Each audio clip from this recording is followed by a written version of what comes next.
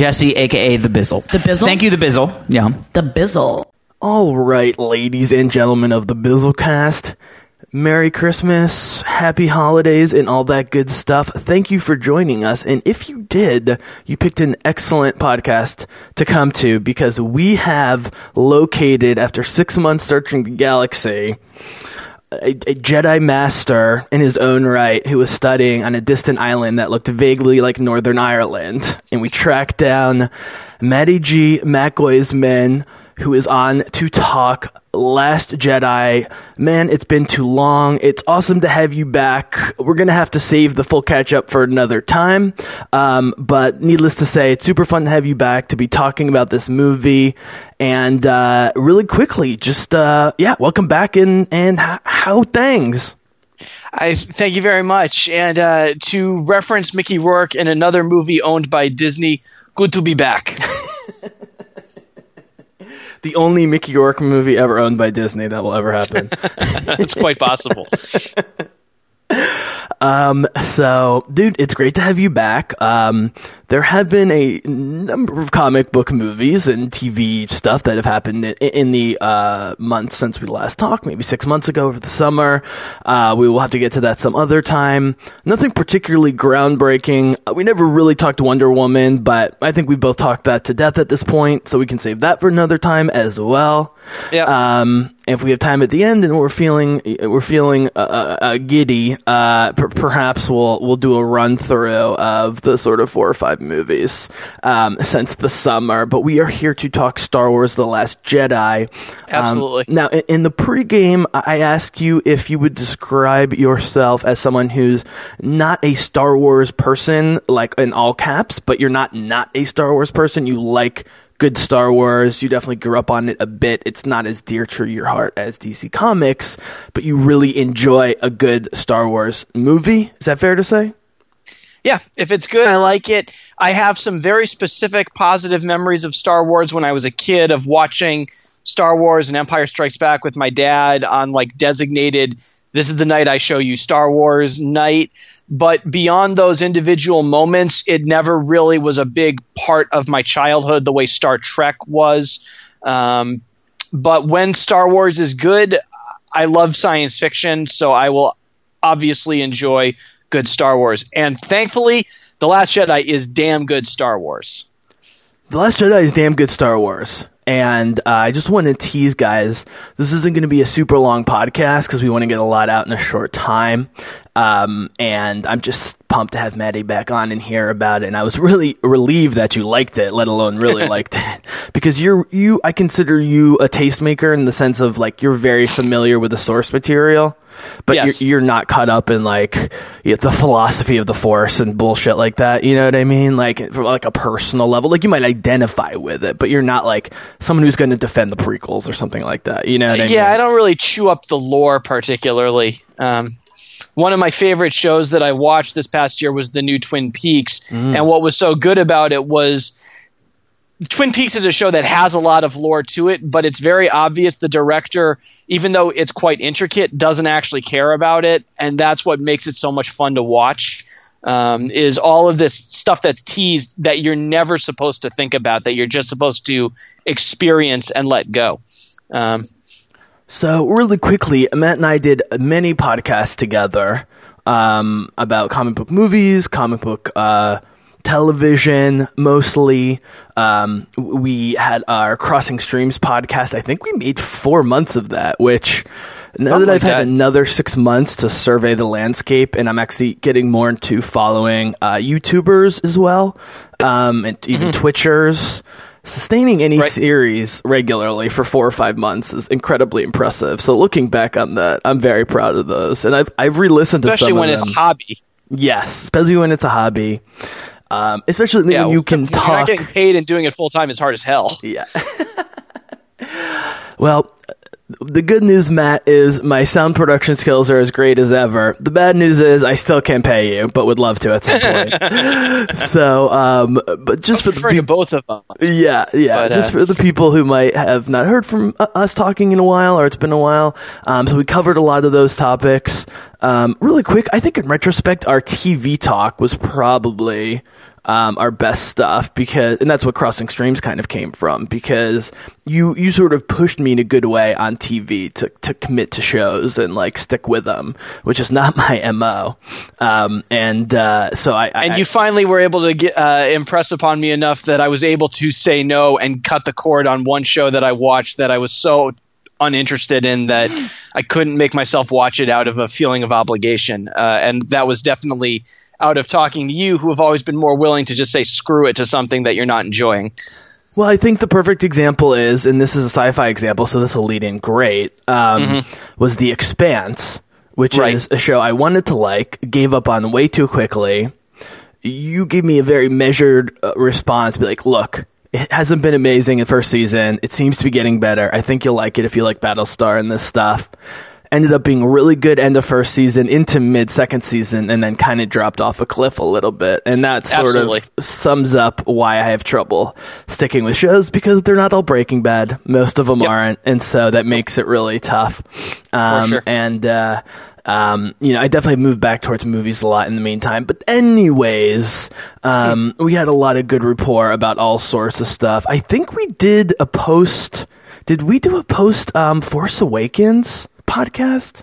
Yeah, you, me, and Gabriel in a podcast that I'm pretty sure Gabriel never, ever, ever expected was going to go like 3 hours, because he didn't know me yet, and so he had no idea how easy it is for me to talk for 3 hours about bullshit. Yeah, and he's even less of like a Star Wars head than you, so it was interesting. Kat, so you grew up like all of us. We love Luke Skywalker growing up. This will come back in the discussion. My recollection is you liked Force Awakens pretty well. You weren't a huge fan of Rogue One. Also, yes. So let's just jump right in. Just to tease it, though, because I teased it, so tease the tease. There are two series topics, like meta topics, that and the Bizzlecast listeners know I like to talk about. One thing I learned from you was to work on pushing those two topics back as far as possible in the podcast for the most part. One is box office, which I really only talk about when it's like Wonder Woman and it completely shatters trends in all ways. Sure.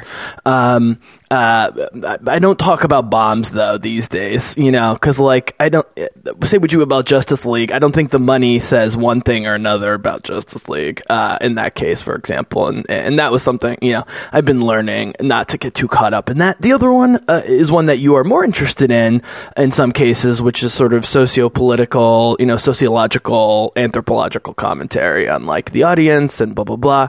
Even then, though, got to be careful. So I know you do want to address what is seeming more and more like semi-fake news, faux conspiracy, because I don't know about you, I'm really having a hard time finding people who truly hated this movie that aren't just characters on Twitter.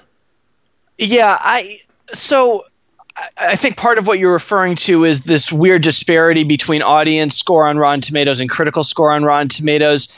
What I can't tell is how many of the people who have so hated Last Jedi actually hate it for itself, or basically just get off on antagonizing things, and they just like being enraged about shit, and for whatever reason they picked this to be the thing they're enraged about now.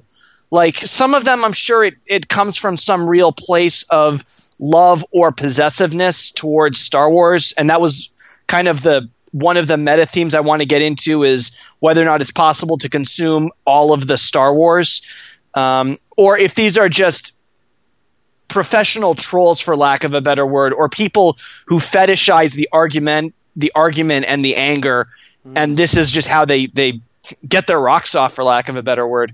Mm-hmm. It's certainly from a very specific demographic, and I'm not just pulling that from nowhere, because they identify themselves as that demographic, and their qualms are about white men 30 years and older. And that part of it, Freud once said sometimes a cigar is just a cigar. There is also just a virulent racism and sexism at the core of some of this criticism. Not everybody who has a problem with this film is like that, and not every criticism of these films are like that, but that is clearly at play. I mean, and it's as simple as that in some cases. Okay, so look. Here's what I think our gameplay should be. We've teased that enough. We'll do a longer discussion at the end. It'll be different lengths or depths depending on how we feel at the time. But we definitely want to go a little bit more in depth at the end. I will say, you being in the media, right. It's interesting in 2017 that people put any stock in online polls when all of the random professional unaffiliated polling that's done with like CinemaScore, where they ask people directly after the movie, has this as like an A. Right. Even Justice League, I think, had like a B+ or something.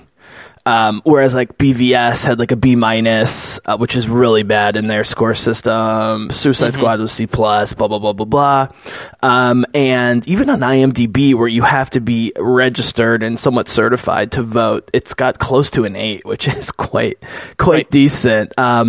And I was looking in the Rotten Tomatoes, it's 150,000 people. So if you do the money for that, that's about $1 million or $2 million in $2 billion franchise. So we'll talk more about some of the sociological stuff at the end. I'm happy to see the third category, which is people that I follow, podcasters, other Star Wars nerds, who take it even way more seriously than me. And were very disappointed in some cases the first time they saw it, but remained open-minded and saw it a second and or third time. And almost across the board, they all really like it to love it at this point, which, right. That's asking a lot from movie viewers, especially people who are so attached to the material. So let's get into what we liked about this. So my leading question into this, and I think the theme for this is characters. And I always say the reason that I consider The Force Awakens a great Star Wars movie and not just a good one is because of how good the characters are. And when the writing Absolutely. is hitting, it hits so well that I'm willing to forgive other stuff, which doesn't even bother me that much. So my question is, what were your expectations going into The Last Jedi? And just like Rian Johnson awesomely jumps right into the fleet battle in the beginning, right? When did your expectations meet the reality of, like, where you were like, okay, I thought it was going to be this and it is this, or I thought it was going to be this and it's something totally different? Like, what was that moment based on your expectations? Well, I thought I was going to enjoy it just because while I hadn't read any reviews or podcasts, because I really wanted to avoid spoilers, I waited a week to see it just because it was my Christmas Eve movie with my family, and I was able to do that, which props to my friends on social media for not spoiling it for me. Yep. So I knew it was getting good reviews, so I thought I would like it. I was a little bit concerned that I was going to see something that was too much like Star Wars that I'd already seen, in the way that The Force Awakens is very, very, very similar to the original Star Wars, just with new character names. I mean, it's not a shot-for-shot remake, but the broad strokes of the narrative, almost the same movie as the original Star Wars. And yeah. I'm not even mad about that. I like The Force Awakens, but I was thinking I was going to see something that was going to owe too much of itself to just carried over love for Empire Strikes Back, which is, the second film in the original trilogy. Yep. And really from the bombing run, which was a really visually different thing, something I don't think I've ever seen in Star Wars, a big space battle like that, I started to realize that Rian Johnson really had some new ideas in all sorts of ways, and he was going to bring him to this movie. And I found myself getting into the film very, very quickly, quicker than I got into Force Awakens, which I liked pretty early on, but the initial Finn escape scene and the Kylo Ren stuff where he kills Max von Sydow, that stuff I thought was only okay. And then once we meet Rey, I thought it started to get good.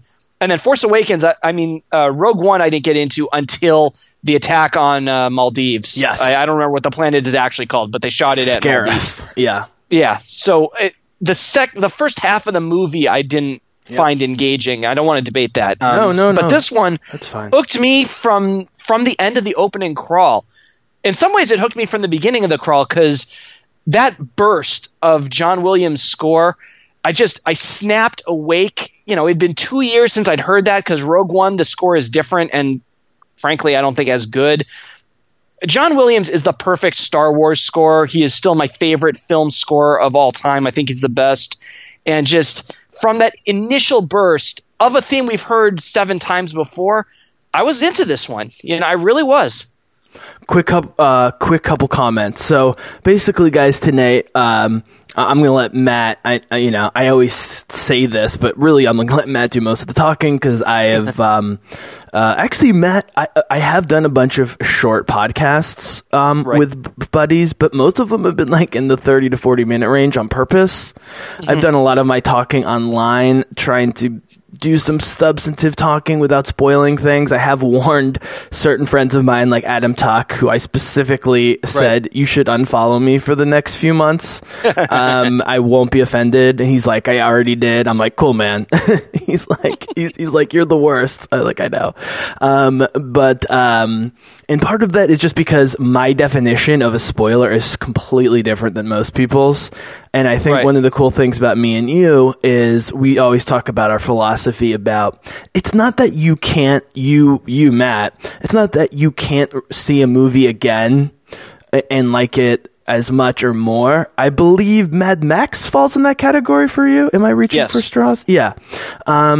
But you put a lot of stock, and by the way, would be like 90% of smart movie watchers in putting a lot of stock in the first viewing.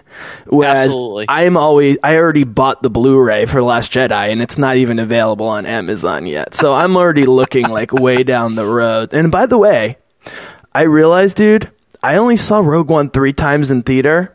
I've only seen Last Jedi. I was wrong. It wasn't 4. I canceled one. It's 3. And I might see it one more time. And I'm purposefully, unlike the comic book movies, not seeing it too many times, because I don't want to rob myself of that flight to San Francisco when I could watch 3 Star Wars movies back to back on my computer and love it. You know what I mean? Rogue One is dear to my heart. And I have... I've sort of embraced the varied opinions on Rogue One, and I think, and I think the fan base overall is getting smarter, and we'll get to this later. The smart fans are getting smarter and are able to not get offended. People are able to, at least on podcasts, have more discussions and less arguments. And I think that one thing I found, Maddie, and I've been working with these Australian folks from NovaStream who are awesome, who, by the way, have interviewed people from Supergirl and Geek and Sundry Network. They've interviewed at least 3 or 4 tabletop regulars and other people from that scene. But anyways, they're total DC nerds, as you know. I think you know that they're DC people. And they cover a ton of CW and stuff like that. And I was on their podcast recently, and they've been on my podcast, and they are loving the new Star Wars. And they were not huge Star Wars fans. So that's very telling for me. But anyways, one thing I've noticed since the last time you and I have talked is there's a huge increase in Star Wars podcasts, and it's skewing younger and more female, for sure. It's the number One would think. Yeah, the number of female podcasters doing Star Wars in their 20s is a ton, and a number of them are very, very high quality. And so I just think that the discussion is kind of getting better on all this. And so I don't know. I don't take the stuff that personally. And I'm to the point with movies even that I love. I don't know if you feel the same way, where as long as it's someone you respect, you just listen to what they have to say, and you're like, cool, we don't agree on this. Yeah, it doesn't even have to be somebody I respect. The movie that means probably the most to me on an emotional level is Ghostbusters, the first one. But if some random guy, even somebody I don't like, were to launch into a rant about it, I would just go, okay, fine, you don't like Ghostbusters. I feel like there's bigger fish to fry than to waste emotional energy caring about what somebody else thinks of a movie. They're all just movies. I mean, don't we have better things to do with our time than that? Yep. So back to the opening scene and you getting right in. So your expectation levels were above average, but not through the roof, but you got into it pretty quickly, it sounds like. So walk me through that sort of opening space battle, and then they had some really cool transitions from that to Rey with Luke, with some unexpected things on Octo, and then Kylo Ren. Those first three kind of big pieces. What are your general impressions of that sort of first act of the film? Well, obviously, the first thing in this movie that I think pissed a lot of people off, I personally really enjoyed it, was I'm holding for General Hux, you know, this sort of self-aware, mocking sense of humor that hasn't been part of any previous Star Wars movie. One, I laughed a lot. I thought it was really funny. And two, it did strike me as, okay, this guy is going to try to bring a different sense of humor to this, to a franchise that maybe has sometimes taken itself a bit too seriously, and maybe a fan base that sometimes takes itself a little too seriously with this story about space wizards. But he was saying, okay, I've got a new sense of humor. I'm going to bring it. And when I realized that, I wonder what he's going to bring to this. Like, wait, can you say that one more time? Wonder what's going to bring to what? What else that's different is Rian Johnson going to bring to this? Because what's the point of making new Star Wars movies if you're not going to do some new stuff? Yeah. You know, not everything's going to work, but why not try something new? I don't want to see the same Star Wars again. Yeah. And he was hired and started writing before Force Awakens was even finished. So they knew they wanted something different in the middle. Kathleen Kennedy is like obsessed with him. They've now given him a new trilogy. We can maybe talk later about whether that's a good idea. I think it was a very good idea from what we've seen. I'm more excited for that than JJ's Episode 9, I got to be honest, just because I think Johnson is a more creative filmmaker. So I think Episode 9 is going to be the modern, bigger but more kind of self-aware JJ Return of the Jedi, Galactic War, which, to be frank, I'm totally fine with. Someone pointed out that's actually the reverse of the original trilogy, where you had New Hope and then a two-parter in Empire and Return of the Jedi, whereas this feels like a two-parter.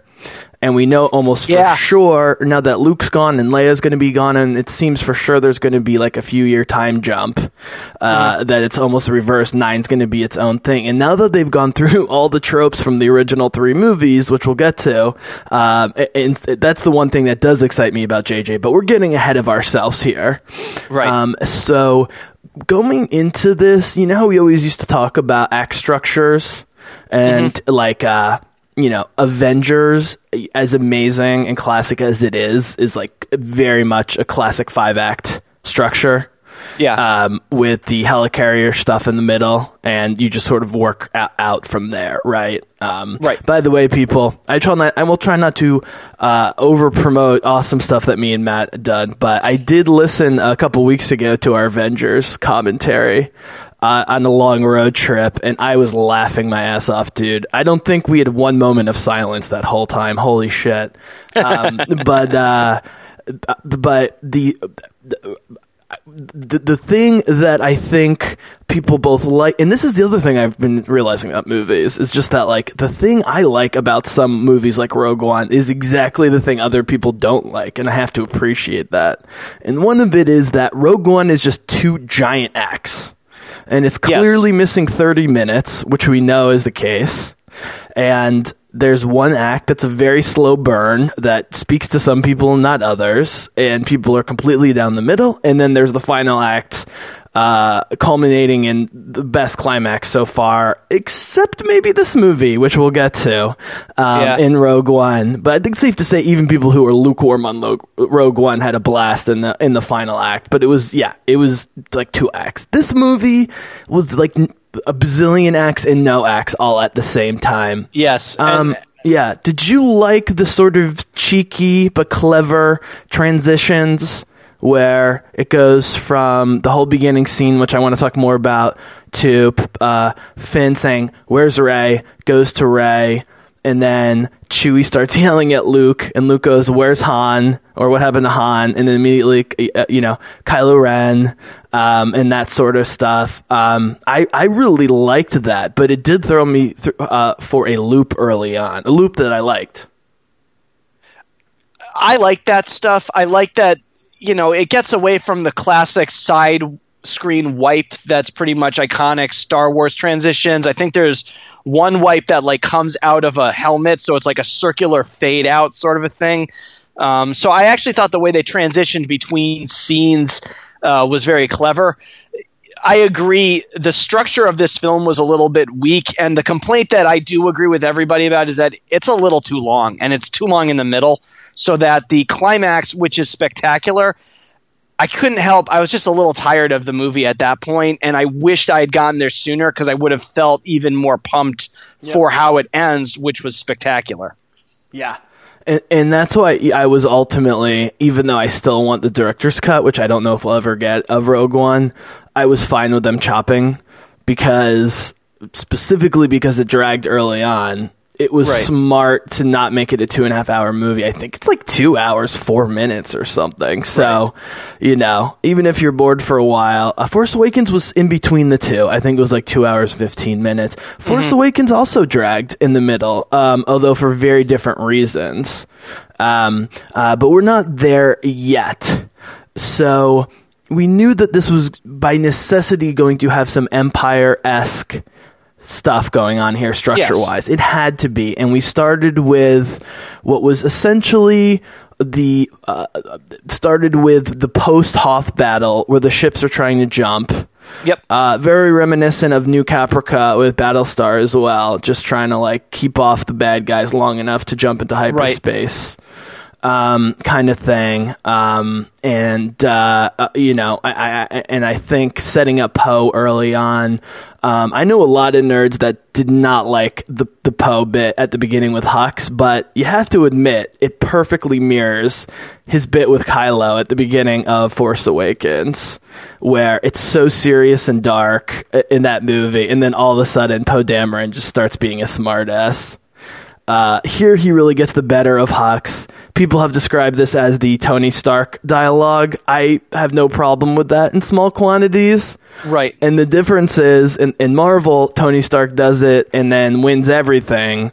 Here he does it and buys just enough time for almost everybody, but not everybody, to die. Like, the stakes are so much higher. And that'll be a theme I'd love to talk about if you want going forward, is that whether it's up or down at certain parts, the stakes always felt super high here, even if it was forced at certain points. So were you in on sort of look, we knew there was going to be the Resistance. We knew that there was going to be a Poe, Finn, Rose thing with Princess Leia and the fleet. We knew that Rey and Luke was going to be a huge thing. We knew there would be a Kylo thing. I was very surprised and very happy with how they worked in Kylo in the middle of the movie, obviously. Spoiler, there's a reason the main posters featured Rey, Kylo, and Luke. It was their movie. So we'll get a little bit more to that. But were you thrown off by it, or expecting an Empire type structure where the team is split and there's different storylines? It felt like, okay, some of these transitions are weird, but it's nature of the beast. Yeah, I was okay with where everybody sort of was located. I understood that this was something from Empire, that Rian Johnson was kind of translating the idea of everybody starts in different locations and then they coalesce together without really realizing that they're kind of all headed to the same climax, or the same scene for the climax. But so I was fine with that. All the flashing back and forth, I think, got a little confusing. Especially once Finn and Rose go off to Canto Bright. But otherwise, I was okay with kind of the setting, how it starts, because it is, again, very much like Empire, or where Empire is after about 15 minutes when they get off Hoth. I will say this movie has made me think a lot about it in between viewings compared to other movies. Rogue One was just a shock to the system, the final 15 minutes, but in terms of a film, this has really stuck with me, even the stuff I haven't liked or gone from liking to not liking and vice versa. So I'll leave it to you. Would you rather start with what was clearly the best and most important stuff, and we knew would be, with Rey, Kylo, and Luke? and then work to the other plot lines, or would you rather start with the other plot lines that were a little bit maybe more uneven and work towards the big three? I think I'd like to start with the stuff that I liked the most, and that includes definitely the characters. Awesome. Okay. I'm going to put you on the spot here. Mm-hmm. Who was the best character in your view in this movie, and who was the most important character if they were different?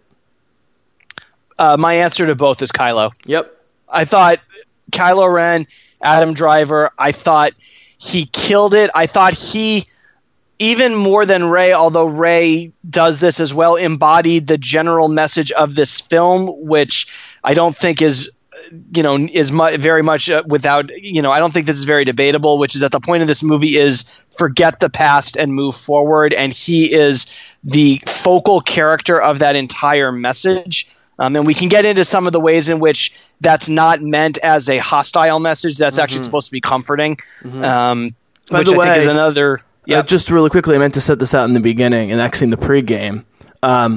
I'm only going to bring up official new canon if it applies directly to something you're saying, like if you have a question or needs fleshing out. Otherwise, we're going to talk just about this movie. But the Grey Jedi stuff, they have been seeding for a couple of years. So if that's something you want to talk about, great. If not, doesn't matter. But you're headed in that direction. So go start with Kylo, because I agree with you. I mean, dude, Adam Driver owned the trailers, and I don't think it changed from the first trailer to the end of this movie. No, I agree. I thought his performance was terrific. I thought his character took a number of steps forward in complexity and interest that made sense given what was there in Force Awakens, but also I think Rian Johnson found a lot more depth than there maybe was in that performance, because kind of the writing and the script and everything about Force Awakens, I think, was very straightforward, and that doesn't necessarily leave a lot of opportunity for development and nuance. And Rian Johnson found a way to found the kernels of that in Force Awakens and brought all of it to the forefront in this movie.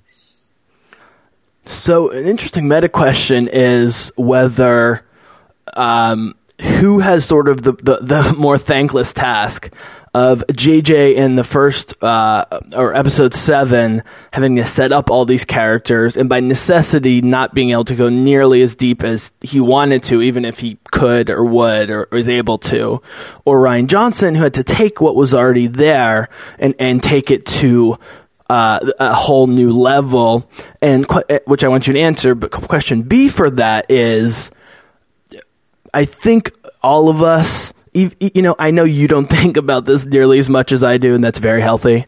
But I think all of us knew that, to go back to the very first Bizzlecast, when I talked about retroactive retrospection, how the present changes the past in our memories of experiencing things. And I was very hopeful that this movie wouldn't just be Ryan going, "Hey, JJ, nice work, buddy. I'm going to completely ignore, your characters are great, but I'm going to do something totally different with the characters." And after watching this, I think it was a perfect balance of appreciating and exploiting in a positive way the good things JJ did with the characters, taking it to new directions, but somehow maintaining similar tones when necessary. Does any of that make sense? I just threw a lot at you there, but just in terms of looking at the two movies side by side now, especially with Kylo and Rey. I got to be honest, I lost track of that question. So are you asking which I think is the greater accomplishment, Force Awakens or Last Jedi? That was more rhetorical. I guess the question I'm more interested in is, were you consciously going into this movie going, if this movie's good and the characterizations are good, then Force Awakens might end up being better, if that makes sense, unfulfilled potential. Can I give you an example? Yeah. People often cite Empire Strikes Back as the dimensionality of Vader, but it really doesn't happen until Luke starts trying to turn him in Return of the Jedi. I mean, Right. Their confrontation at the end of Empire is fantastic, but from the very beginning of Return of the Jedi, Vader is very uneasy about Luke, and you can tell that Luke's working him before Luke even knows that he's working him. And just like in Return of the Jedi, Luke Skywalker wins this movie without a lightsaber battle, and it's fantastic, but we'll get there. But do you see what I'm saying about how, like, we just don't know what everything's going to look like, for better or worse, till we see this whole goddamn trilogy? Sure. Although, I mean, to your initial question, Yeah. the point of any second movie in a trilogy is to continue and further and expand on the stuff in the first one. If it just does the same thing again, that's kind of a waste. Right. But for example, I think the Poe comedy bit with Hux, as an example, was Right. a tiny bit forced, but it was just because Ryan was trying to echo and get people comfortable with something they were familiar with from Episode 7. Because remember, the people seeing these movies are a much bigger population than the people seeing Rogue One, and definitely the cartoons and the books and stuff like that, right? Right. There's general audience movies. So seeing Poe being a badass in the beginning and being a smartass, but also making some bad decisions, I think was intentional, especially because they really wanted and needed to make Poe a more dimensional character. So we're going to Yes. bookmark that because, as you maybe know, I mean, you know, I love Leia, but I was particularly interested in the relationship between Leia, Holdo, and Poe going into this. We'll get to that second, I think. And it's really cool that they did the smart thing and sort of had pairs of 2 or 3 in these different storylines. So back to Rey and Luke and Kylo. And just for the sake of getting this moving a little bit more, I think we should not try and jump chronologically. I think we should stick with like a pastiche, you know, like stitching Sure. together all of Octo, essentially, until they converge. So from the moment Luke throws the lightsaber over his shoulder, first of all, Right. what was your reaction to Luke throwing the lightsaber over his shoulder? I laughed, which I think was the point. Was it a Ryan cheap Johnson- laugh or an earned laugh?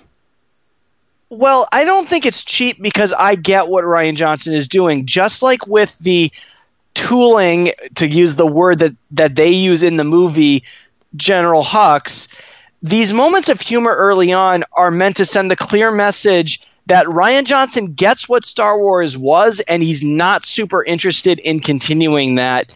And again, so you have this wonderful sweeping shot at the end of Force Awakens. Really, one of the best single shots, I thought, of that whole movie was Rey holding out the lightsaber to Luke, and it's so strong and powerful and serious. And then the new movie is like, that was a bit of a ruse. Ha ha ha, here's a gag. Now, does that undercut the emotional weight of how Force Awakens ends?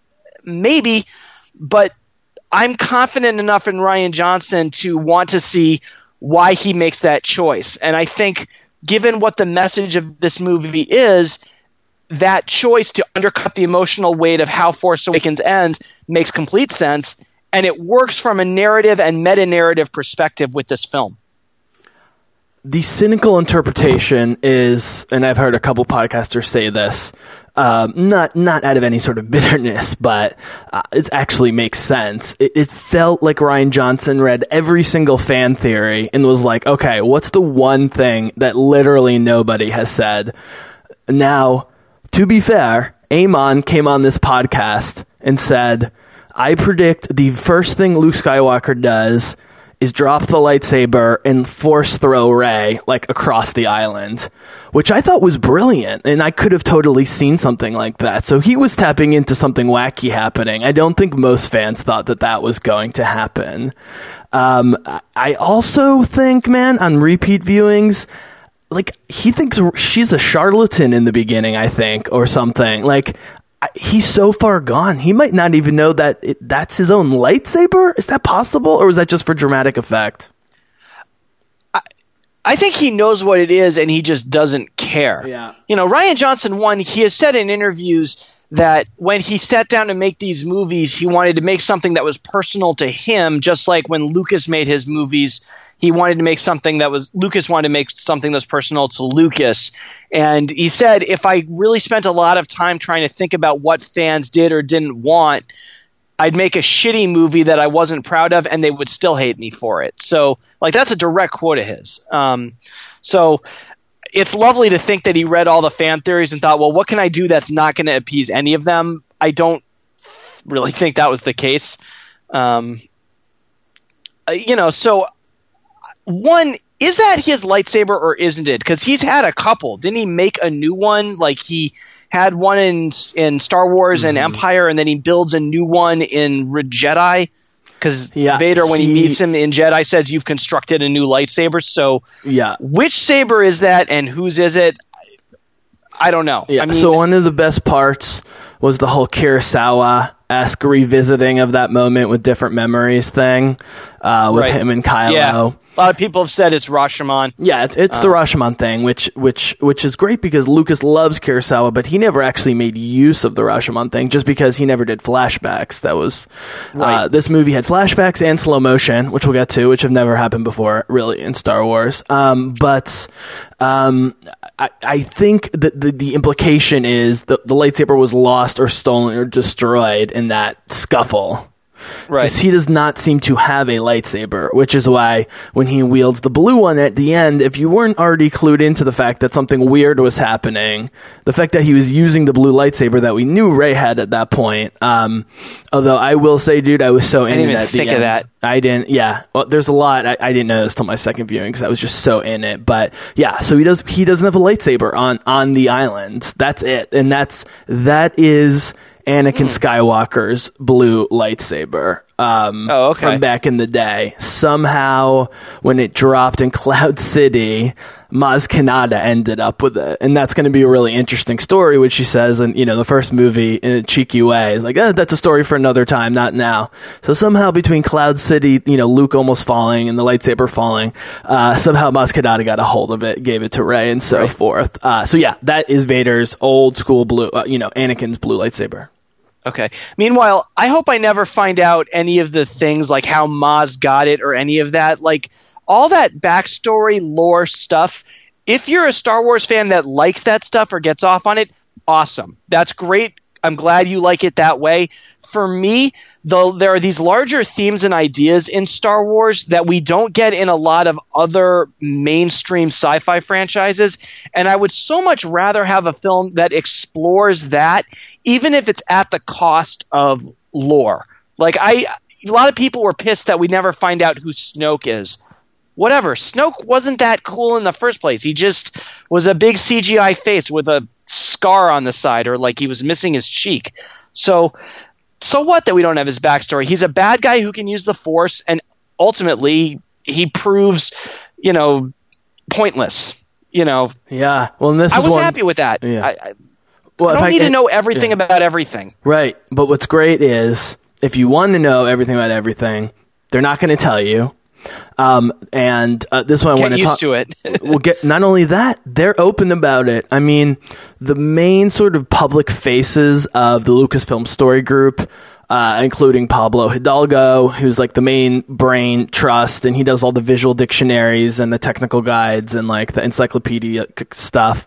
Matt Martin, Dave Filoni, who does all the animated series and is now in charge of their entire animated division, which makes us all think there's a big animated project coming up down the line, which probably should be cool. Anyways, they have this brain trust, right? And they talk about all these things. They troll, like Mark Hamill, they lovingly troll fans online about this stuff all the time. And on top of that, even though they said 5 years ago that there's going to be canon and non-canon, they have released in the last 3 months 3 books that specifically subscribe to from a certain point of view, and they're not committing to whether they're just tales of Luke Skywalker or actual stories, which is great. but they will tell you when it is canon, but you don't have to read it. And what's great is they will work in little things from the books to the movies and vice versa, but they are not relying on those secondary materials at all, or they're trying not to and selling it to people. So I do hope we get the Maz story, but I hope it happens in literature or in the cartoons. Yeah, and exactly. I I'll don't watch bog it and the you don't movies care, and down it's with great. that. Yeah, exactly. That is a perfect compromise for me. They could do a Marvel Comics 4-part thing explaining who Snoke is, and people who want to know that can get it. But I think putting that in a movie would just bog it down more. You know whose origin we never got? The Emperor. Did anybody care that Emperor Palpatine, we didn't know what his deal really was? Oh, we got it with 3 amazing prequels. It sucked. When we finally found out who Emperor Palpatine was, nobody liked it. It was terrible because everything in those movies is terrible. Yep. Backstory doesn't make everything better. Although really quickly, a lot of times it makes it worse. Really quickly, I think someone's done this. If you do a supercut of just Ian McDiarmid in the prequels, it's awesome. He's the and good you realize stuff, yeah. nothing else is good except for him in the prequels. But yeah, Yes.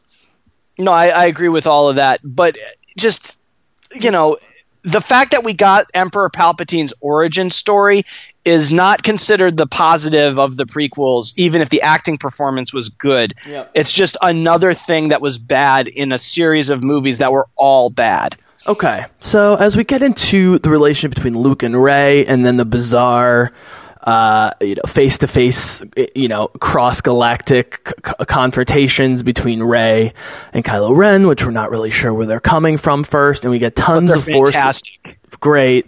I mostly want to focus on them. I will say, I thought people were going to react negatively to the amount of philosophical talk in this movie. We've never had this much Force exposition ever. I thought it was great, and people seem to be down with it. Discussions of midichlorians. Yeah, and it helped that when that amazing scene where Rey's like, I feel something, it's the Force, and Luke just smacks her, which is great. And then she's like, oh, yeah. I like that they let Rey be funny in this, and then she does reach out, and then you get a very, I thought Looper-esque montage where she's, feeling all the sides of the Force and talking about it, life and death, with quick cuts to the island and under the island. It reminded me of some of the memory time travel stuff from Looper. I knew he was going to nail that stuff and the telekinesis stuff just from that movie alone. Mm-hmm. And I thought that I was listening to a podcaster say, like, there was nothing in that Rey monologue that we didn't know, but it somehow feels new and cooler because of how that was done. Agree, disagree, neutral? I agree, and it actually speaks to a second theme that I think, when we talk about what this movie did really differently, one thing I want to get into at some point is this movie is about the, for lack of a better word, democratization of Star Wars and of the Jedi and of the Force. And that dialogue is the first thing that I thought really made clear this idea that the Force is something maybe everybody can access if they want to. That it is this energy force in between people that, that everyone has. He says, if you kill all the Jedi, the good side of the Force doesn't go away because it can't be destroyed. It is the balance between the good and the evil. It is the Force that drives you from one to the other and back again. And then at the end, when we see this random little servant boy who looks like he has Force powers, that crystallizes this idea that maybe this is something everybody could have been using all along and not the special genetically pure wizard subspecies. Matt, this is an issue where you and I completely agree, and the hardcore nerds are still holding on to the whole Anakin wholly birthed by the Force, hoping Rey was birthed by the Force, only the Skywalkers and certain genetic people can get it, which I hate, absolutely. And it's very Aryan. It's very Aryan. It's also one of the most controversial parts of Tolkien, right, is the idea that there was higher men and lower men. Yeah. And the thing is, when you watch Lord of the Rings or read it, it's clear that Aragorn is, what's the word I'm looking for? He's objectively better than the average human, Yeah. But that doesn't justify the ideology, right? And it feeds into the Nazi stuff, which the First Order is supposed to be. And so Well, some people have said the First Order is the alt-right and the original empire are the Nazis, and I think there's actually some validity to that analogy. Yep. That this is what's been inherited by the death of the empire, these angrier, burn it all down, which is literally what the current leader of the First Order says, mentality. That wasn't really what the Nazis wanted, but seems to be what the alt-right kind of wants. Yep. So, and to be fair, real quick, I said leading up to Rogue One that I thought the Trump election was going to affect it one way or the other, and there was a major, not as nearly major, but there was an alt-right reaction to that very publicly to protest Rogue One. Even Trump, said Star Wars is for losers or something like that. Of course.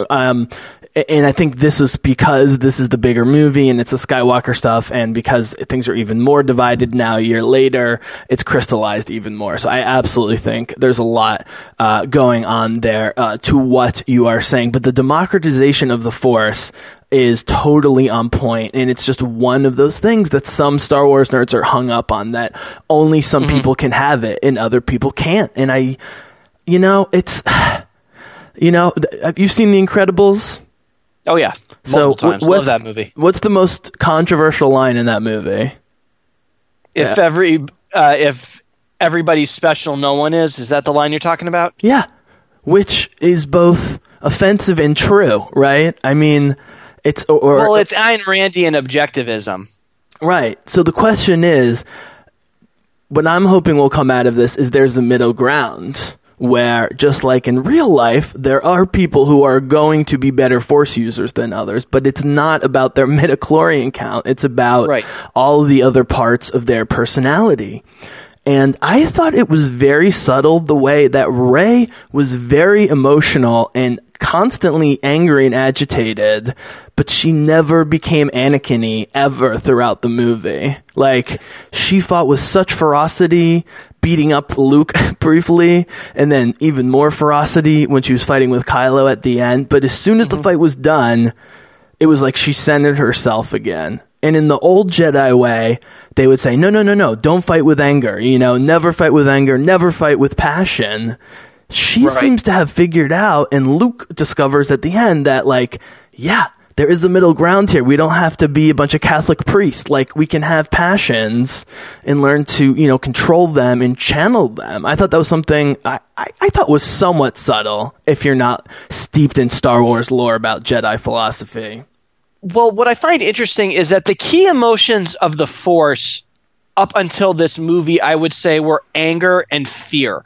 That if you can overcome those, you can be a Jedi, and if you fall, or a Green Lantern, as it turns out, or if you fall victim to them, you become a Sith. That fear and anger, they lead to suffering, which I think that seems like that was just taken from some of this Buddhism stuff, which you would probably know better than me. Yes. But anger and fear. Yeah. Sorry, go ahead.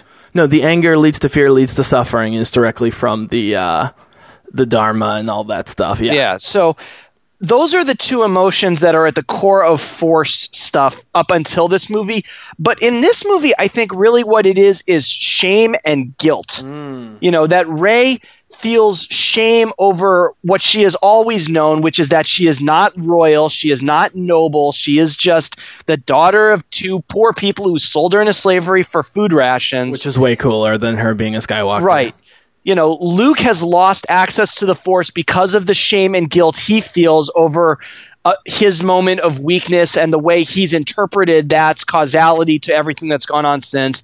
And Kylo Ren is motivated by his shame and guilt, feelings of unworthiness of the legacy of his grandfather, which destroying the Vader mask right away and then he's unmasked the rest of the time, really clever visual trick. I don't know if a lot of people are talking about that, but it was really interesting. Like it. Yep. Yeah, but he destroys it and he never wears it again. And Snoke makes fun of him. After Snoke mocks him. Yep. You're just a boy in a mask, and he destroys the mask, and then in that way kills the past, lets the past die, which is what he says needs to happen, and then becomes the truest version of himself. You know, he kills Snoke, another person pushing him to just follow in the legacy of somebody else. And when he stands on his own, it turns out actually he's still maybe evil. But, you know, he's not wearing a mask pretending to be Vader anymore. So quick shout out, and then I want to go Rey, Luke, Kylo in that order. Okay. Quick shout out. Given the limitations of this character and that they never knew what to do with him, and I think they did the right thing in the end by just killing him, even if that was exactly like the Emperor. Andy Serkis did a much better job than I was expecting. Not because I don't expect a lot from Andy Serkis, but he sounded different. Like, he didn't sound completely like Andy Serkis to me. And he sold to me that it was similar to the Emperor being blind to Vader's heart changing, and the logic in this one was actually more solid. The Emperor in Return of the Jedi not being able to sense Vader's heart turning, it makes less sense actually than this one, because Kylo was able to manipulate it by giving him the emotions that Snoke was looking for, but not in the way he thought. And so I thought Rian Johnson dealt with the situation as well as possible. So it's just a shout out to Andy Serkis. I thought the makeup or mix of special effects looked great on Snoke as well. We can get back to that. So let's go to Rey. Okay. I made a statement when I first started talking to Brick Girl, who, as I say, you know, she's in her early 20s. She grew up with the prequels. And here's the thing I wanted to mention, man, is, and I've thought about this a lot, and what I'm about to say I strongly believe in, so I'm going to try and parse my words here. I don't like the prequels. I've never liked the prequels. I personally think the many things wrong with the prequels are different than the mainstream things. That, like, Jar Jar Binks sucks, but there's like a bunch of more important things that are wrong with the prequels above Jar Jar Binks, for example. Like the Trade Federation and bad romantic chemistry, etc. However, it is undeniable that the new crop of podcasters and YouTubers and writers and so forth that I follow are very much from the late teens, early 20s, who grew up on the prequels. Yes. George Lucas has always said he's created these movies for 6 to 12-year-olds. You can, whatever you want to say about that. And I'm not saying it should have worked. I'm not saying he deserved to have worked based on the quality of the prequels, but it worked. And not only did it work in getting a new generation of Star Wars fans, but most of them, or the more articulate ones, are able to compartmentalize where they can acknowledge at least some of what sucked in the prequels, but they're not going to apologize about seeing Attack of the Clones when they were 4 and loving it, right? And so... And they shouldn't have to. Yeah. So I just think that's an interesting observation. I also, just to tie back that loop, and then we'll go into Rey, what else I keep getting to the Lucasfilm Story Group is they troll fans, but they also really listen to fans. Yeah. And Rian Johnson was working his ass off for 3.5 years to give a movie that would surprise fans because they have so many theories and they think about this so much. It's such an impossible task. And they do really want to give fans a new experience. And by the way, Marvel and DC, what are two of the main problems? A, everything's starting to feel the same. Yeah. And B, villain problems. Well, yes. Look at Star Wars, guys. The movies feel different, and they got an amazing villain. So, you know, I don't know. Just not Snoke. Yeah. Well, you know, the actual villain. Yeah. Yeah, exactly. No, I agree with all of that. I understand that the prequels are the Star Wars movies for, you know, kids who grew up in the late 90s, early 2000s, and I don't really think there's anything wrong with that. But I think they also represented what Lucas realized, which is for Star Wars to survive, they need to be finding new characters. You know, even if young Anakin is not Vader, he doesn't become Vader until the last 30 seconds of the third movie. Up until then, all those characters, most of them anyway, are new characters. Mm-hmm. You know, Anakin Hayden Christensen is a new character. Padme Amidala is a new character. Jar Jar Binks is a new character. Whether they're good or not, well acted or not, well written or not, I would probably say not for all of them, but That's just me. They're new people, and they created new characters to attract a new generation. And the same thing is going on now. You can't keep this franchise going if you're focusing still on the originals. Harrison Ford is really old. Carrie Fisher, God rest her, has died. Mark Hamill is old. You can't keep making movies with starring them and think that new young generations are going to like it. So they created a bunch of new characters, and I think we would all do very well to just kind of accept that. I would also say that this movie makes that point in two very clear places, and neither of them, I think, are meant to be mean to fans who loved the originals. The first one is when Kylo is telling Rey, let the past die, move on, move forward. And he's not being mean about it. He's not being vicious. He is actually Although he does neg her, where he's like, you're worthless, no one likes you, except for me. Yes, but he also says, you mean something to me. It's as close to tenderness as we've ever seen from that character. It is It is him at his single most sympathetic moment, is trying to convince her of the problem of relying on the past. The other scene... Well, I'm sorry, I just got to comment on that, because there's been a lot of interpretation by men and women. I don't think he's consciously gaslighting or negging or whatever you call it. I don't think he is. He thinks he's being sweet, but the reality is he's being pretty mean to her before the nice thing he says, but then immediately it's about him, join me, be my queen, yes. Basically. Which, by the way, Anakin gives this exact speech to Padme, and the thing I don't want to talk too much about the prequels, Matt, but the reason the chubby Latino guy Pablo Hidalgo gets paid so much money is because one of his primary jobs is trying to explain the ridiculousness of the prequels, which is canon, without insulting George Lucas and without insulting the people who like the prequels, but also understanding the people who don't like the prequels. And so they'll do like these goofy Jar Jar short stories, which are kind of making fun of Jar Jar, but they like take him as seriously as possible. And I don't really care either way, but that poor guy had sleepless nights with everything with the prequels, trying to justify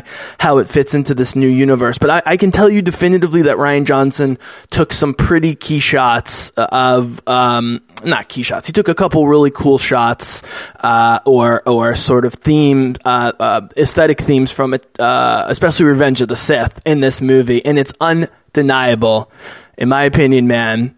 I know I'm jumping from Rey to Kylo, but let's be honest, we can't really separate them. Kylo is the Anakin that we should have gotten from the beginning. I mean, he is that guy, right? I mean, yes, he makes emo interesting as opposed to emo being so obnoxious and unbearable. No, for sure. And he actually manages to be sympathetic instead of just whiny. He is mean to her, but he also really does think in his own mind that getting her to admit out loud what she's always probably known, that she's not special, she is not the gifted future messiah, whatever, that has been the narrative of Star Wars for every movie up until basically Rogue One. Getting her to admit that is the way for her to move forward, which is what he thinks she needs to do.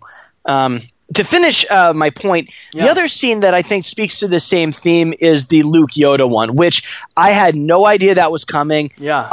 I don't flip my shit. That's not really an expression I think applies to me, but I got a big kick out of that, especially when I found out it actually was a puppet and not CGI Yoda. I thought that was spectacular. I loved when Yoda asks Luke if he's read the books, and he's like, and he sounds exactly like how Luke sounded being exasperated by Yoda 30 years ago when he first meets him in Empire Strikes Back. Isn't it crazy that there are moments like when he sees R2 and he starts smiling and he says, R2, he sounds just like the boy from Tatooine. Yep. And by the way, we'll get to Luke, because Luke really... Well, just really quickly though, while you said that, the Yoda scene and the R2 scene where he shows the Leia hologram to turn Luke's heart shows that Rian Johnson, and again, he has the benefit of hindsight, Rian Johnson did a better job of working in nostalgia in organic ways than The Force Awakens. Yeah, one movie critic whose review I watched after said, "Yeah, having a Yoda puppet, that's how you do fan service." But what does Yoda tell Luke? He says, "You pass on what you know so that the next generation will be better than you. You pass on your successes, but also your failures, because failure can be a strong lesson." You know, it's another message spoken with great gentleness to the older Star Wars fan base, saying, "Okay, you have your thing, but the only way you're going to actually enjoy any of this, or even your own memories of this, is to move forward from it." I believe his line was in the past. I believe his line was, "Our students, our Padawans, are what they become when they move past us, and that is the true burden of a master." And by the way, if you just switch parents and children into that sentence, it's exactly that, right? And I saw it with my mom and dad, and they both, that was exactly the interpretation they had of it. They enjoyed that. They really found that to be a meaningful couple of lines in this movie. And my mom isn't even a particularly big Star Wars fan, and my dad hasn't been in a while. But that scene and that specific metaphor of the student surpasses the parent, and that's what defines the parent in the end, that really struck them. That really had an impact on them. So, you know, when Yoda says, "Don't worry about the books, that girl's got everything she needs." Yeah. She's got the books. Easterners, they were not. She's got the books, by the way. They're in the Falcon. Yeah, I know. That's cute. I like that. Well, and it's smart. It's something Rey would do. The scavenger from Jakku, right? She's going, "Fuck this. I don't trust this guy." And she was right to take him. I thought that was cool. So let's go back to Rey. So we knew for sure that Luke was going to be weird off his rocker. It was cool to see his routines, you know, swinging all over the place, catching fish, doing all the thing, milking the thing. You know, I just love seeing crazy Luke. The Riven monster, like the weird whale octopus. That was gross, by the way. Like I hope that's not the blue milk he was drinking on Tatooine, because that stuff looked very unhygienic. It was definitely trolling fans. It's not blue milk, but I do like that they do occasionally make us uncomfortable and showed Luke being almost animalistic. But I love that, and we just kind of knew that Rey was going to be following him around, and maybe she got some lessons, and maybe she'd discover things. But I just thought the rhythm of the whole thing worked. Yes. What were some of the highlights for you with Rey on the island? It could be with Luke, without Luke, with Kylo, by herself. Some things that really stand out to you? Well, the dark side pit, you know, another throwback to Empire in the training sequence there, where he goes into the forest. We knew this was coming. We knew there was going to be a Force Tree thing. But the dark side, that place is, or whatever they say in Empire. But it's kind of a feint, you know, that it's not Luke fighting himself and breaking up his own head and seeing Vader's helmet, a kind of, to quote the Family Guy spoof of Empire, it's kind of confusing, and it stops the movie dead in its tracks. This, where all she sees is a mirror to herself, to me that was very powerful. And it wasn't the call to the dark side, but there was something about that, of her seeing herself and with all of them snapping in line. That's awesome. You know, the idea of feeling alone in this place. There was something about that I really enjoyed. I thought it was very clever visually and very different visually. And again, thematically, I thought it worked. So Rian Johnson gave a really interesting interview the other day, a super spoiler interview that they warned, right, where they asked him about Rey's parents. And he said, look, it's not that I didn't care about who her parents were. I wanted just the best narrative and character arc possible. And it just felt like the thing that would make her the most uncomfortable and have the biggest existential crisis was A, getting confirmation, and B, that they were not who she thought or wanted, but maybe deep down thought. Now, he did say it's JJ's movie now, and I'm not going to tell him that maybe there's not more there. Like, she's definitely not a Skywalker. Maybe there's something else. I don't think they're going to do that at all. But the point being, it's interesting there's this conversation between the directors where JJ set up some stuff that Ryan had to deal with. Right. Ryan setting up some stuff that JJ's going to have to interpret. But he was like... And Abrams did executive produce this movie, so it's not like he had no idea what was happening in it or no control over it, you know? Yeah. But I just and this is why I love these current Star Wars movies is they're thinking first with character development and narrative, and so logical consistencies I'm more willing to forgive in movies like this because I know that they're not trying to shock us purely for plot reasons. Even the Snoke murder you could see coming, but it was the build up to it. And more importantly, what happened after that amazing fight, that was what was ultimately cool. And this is what I mean about spoilers, is that broad strokes, there wasn't a ton in this movie that shocked me. There was little things for sure. And there was a bunch of stuff that I thought wouldn't happen that were even cooler than I thought. Right. But the execution was many really notches good. higher than I was expecting. Yes, and I think all of those little things you're talking about together, when you step back and think about all of them all at once, you realize how much of a departure in a lot of ways this movie was, and that I think makes it more impressive. What I would also say is I hope Disney holds its nerve and doesn't have JJ do it turns out Kylo was lying to you and your parents are actually magic or whatever. But Rey's parents being nobodies speaks to this theme of democratization of the Force. The new Messiah is not going to be conceived by the Force like Anakin was, whatever, and he's not the son of the kid. Bullshit. That's the main justification for the prequels that I can give is if you look how much bullshit, in just terms of canon, if you look how much bullshit the Jedi were involved with and how horrible they were, everything they could have been talking about was lies that they were buying into, right? So that's my headcanon for the prequels, was that midichlorians and all that stuff was just nonsense that they invented because they were an old bureaucratic bullshit, as Luke says. Sure. By the way, when Luke's describing to Rey about the fall of the Skywalkers, he literally sums up all of the prequels in like 2 sentences. It's brilliant, where he talks about Darth Sidious and then created Darth Vader, and then she says, "Well, but you stopped Darth Vader." Hours. Yeah. No, but you're right, and he indicts the entire narrative of the Force up until then, where he says, "I thought Ben, who had that great, strong Skywalker blood, could be the next great Jedi Master, and look what I created because of it." He says this entire mentality of the Force is really problematic because it turns people into monsters, and Rey is not that. And when Rey is tempted, not by the dark side of the Force, but by the offer of just Xing all of it out, it's because she does recognize that the Jedi are complicit to some extent in the downfall of this universe, into the state of constant decay it was in until this movie. Yeah. And this movie is interesting because this is the first time the Star Wars universe doesn't look like it's just getting older and older and older. That everything is shiny in the prequels, then it's starting to break in the originals, and then in Force Awakens, you literally have a planet of dead ships. So it is on the brink of death.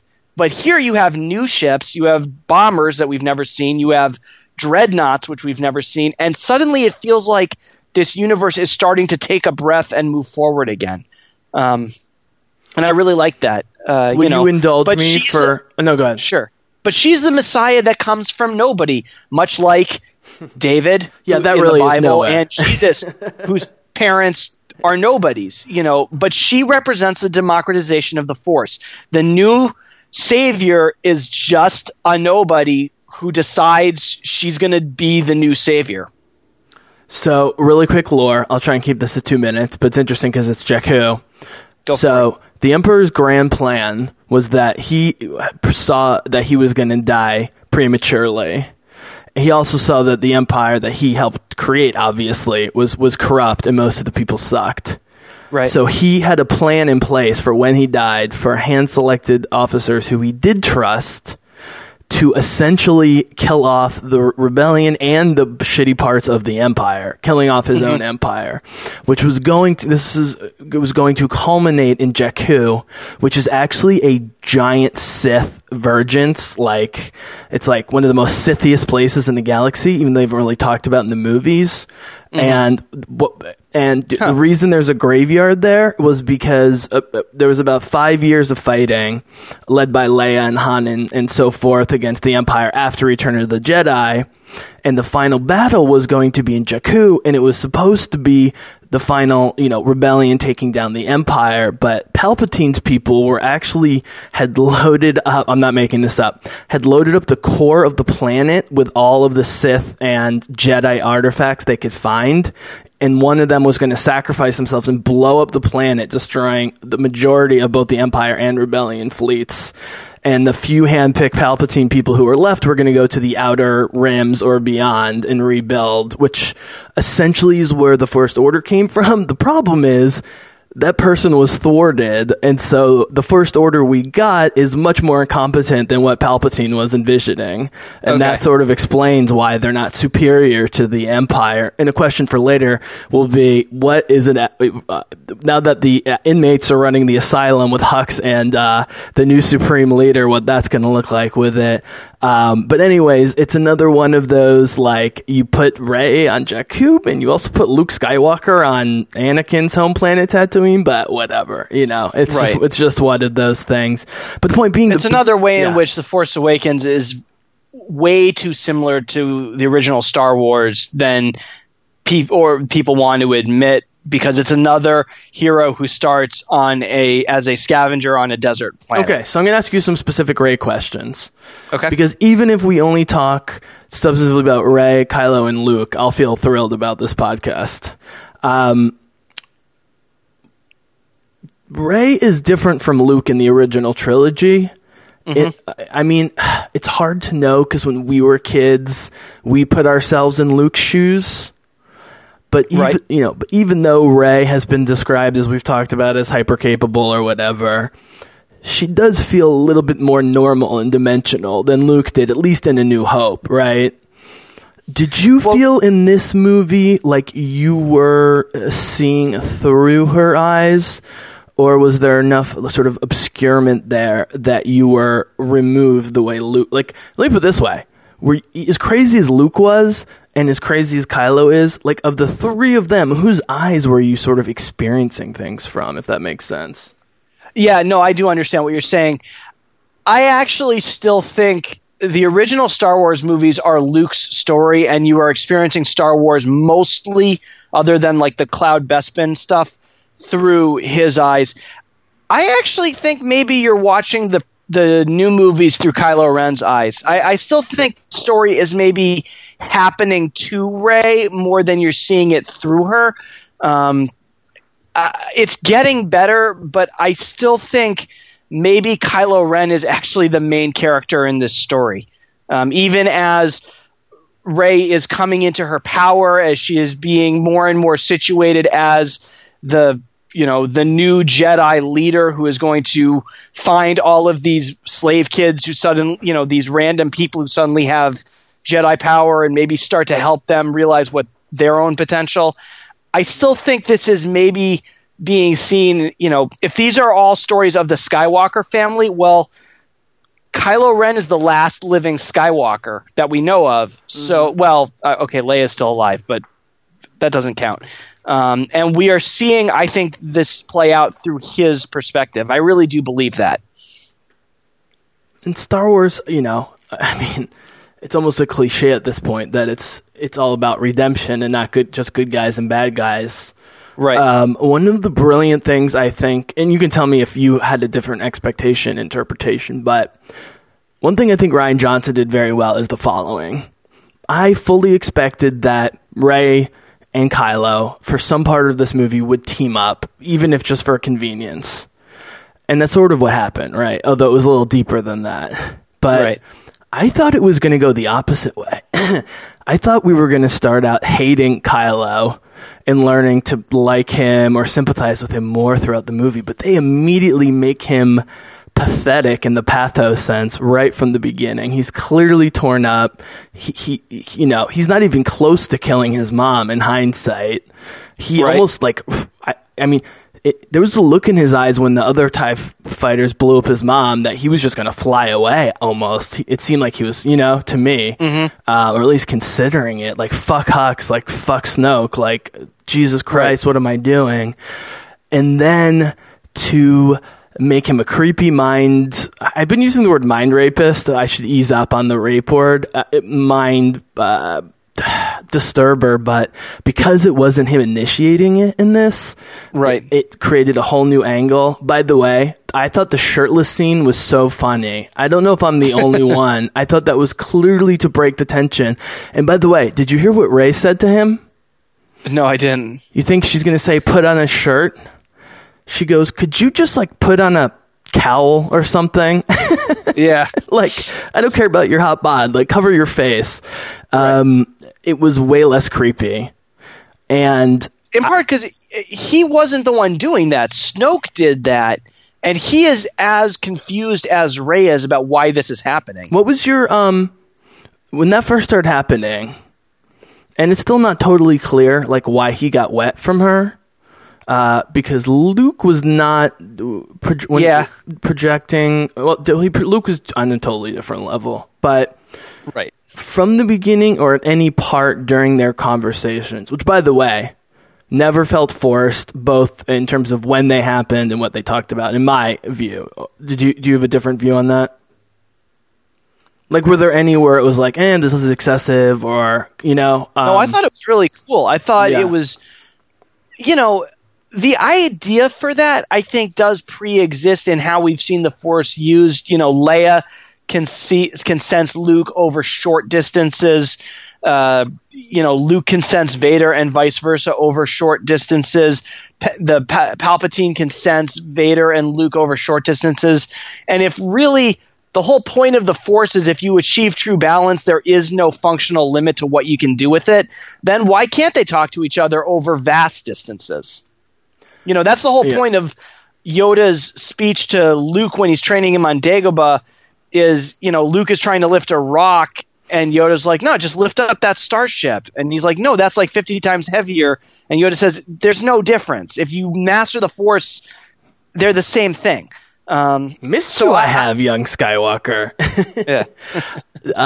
Also, couple Force things that happened. Yoda, as a Force ghost, was able to manipulate nature. Very cool.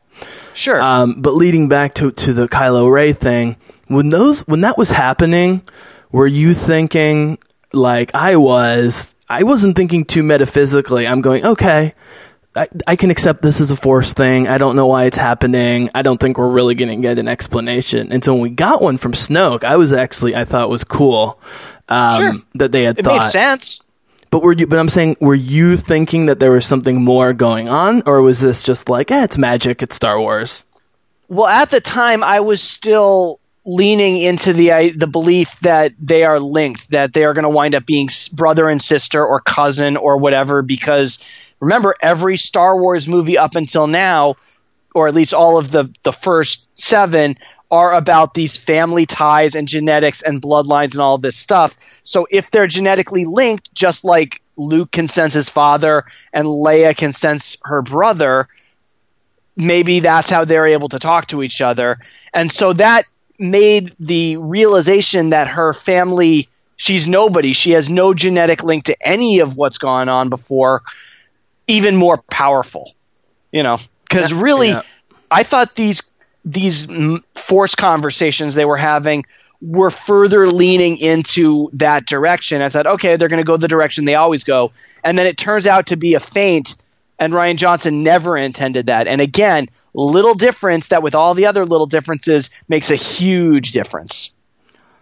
I agree that JJ for a while was playing with those relations.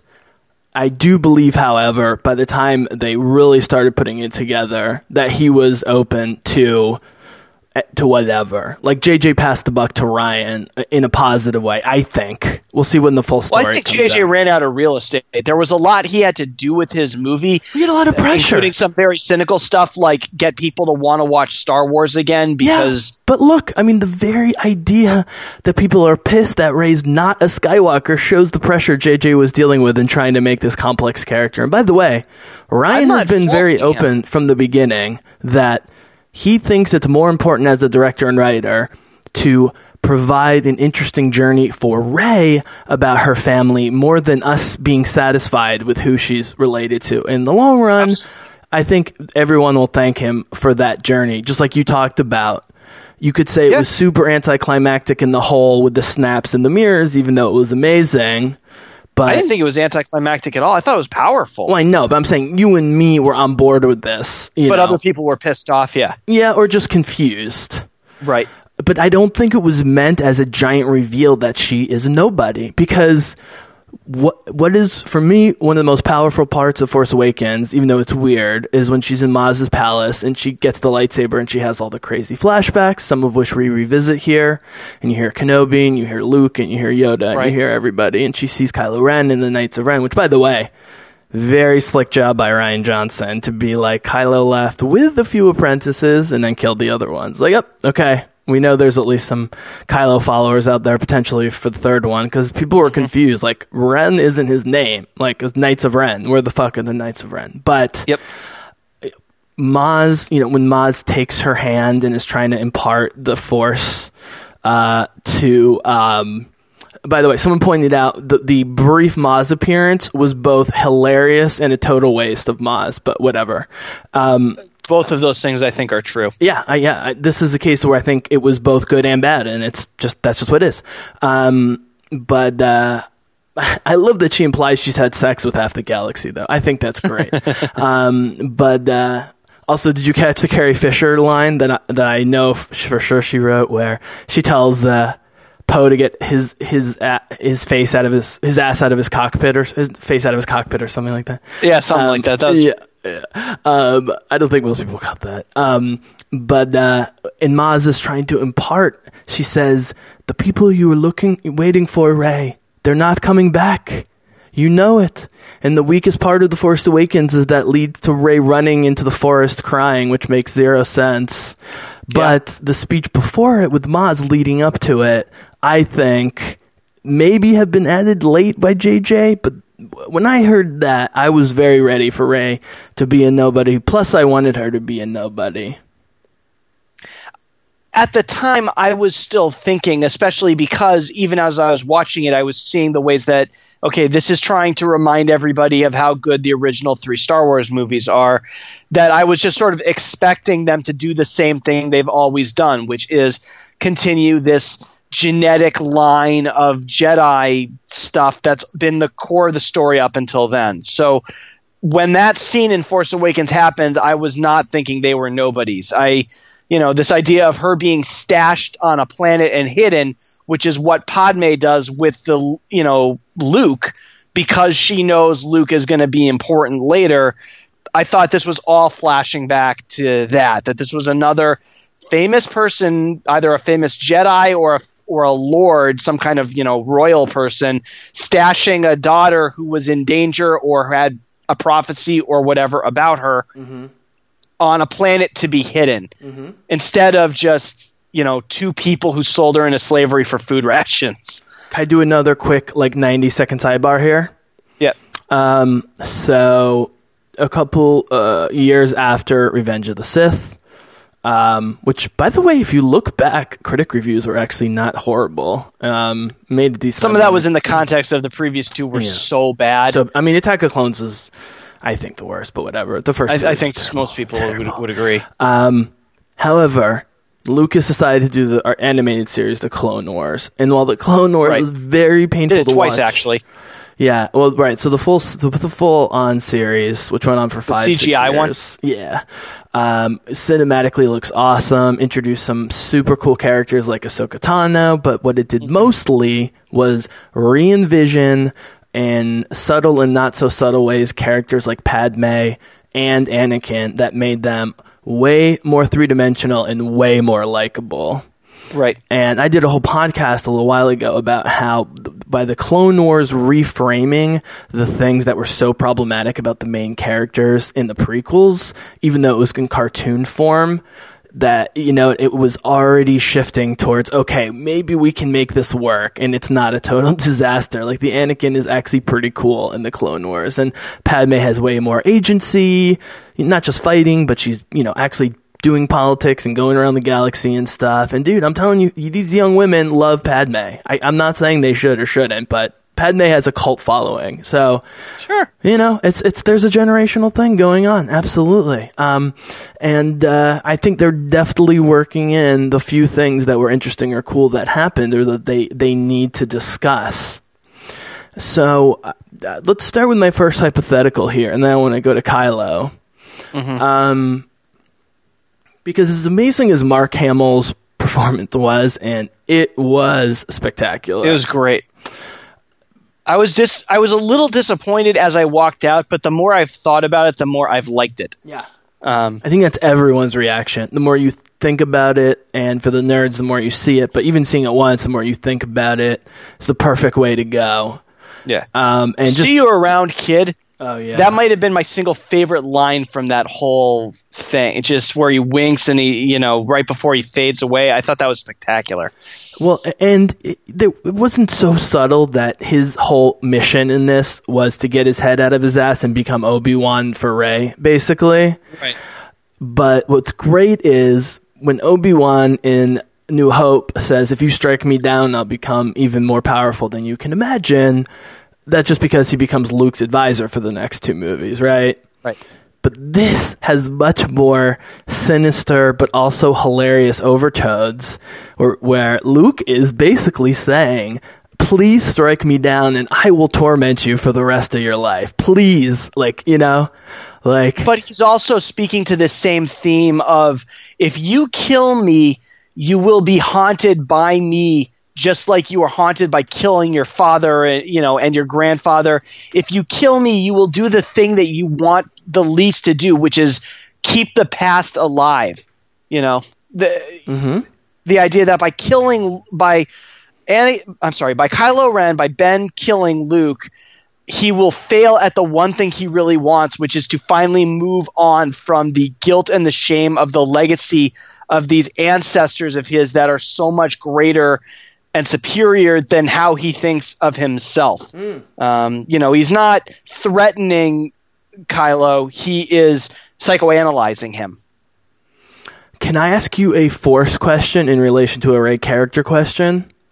Which Sure. is, so the main thing that humanizes Anakin in the Clone Wars, and it's indisputable because this character has become the most popular by far non-movie character ever, which is Ahsoka Tano, which is his Padawan. We learned during the Clone Wars, which, by the way, if they had made the Clone Wars movies about the Clone Wars, would already have been an improvement, whatever.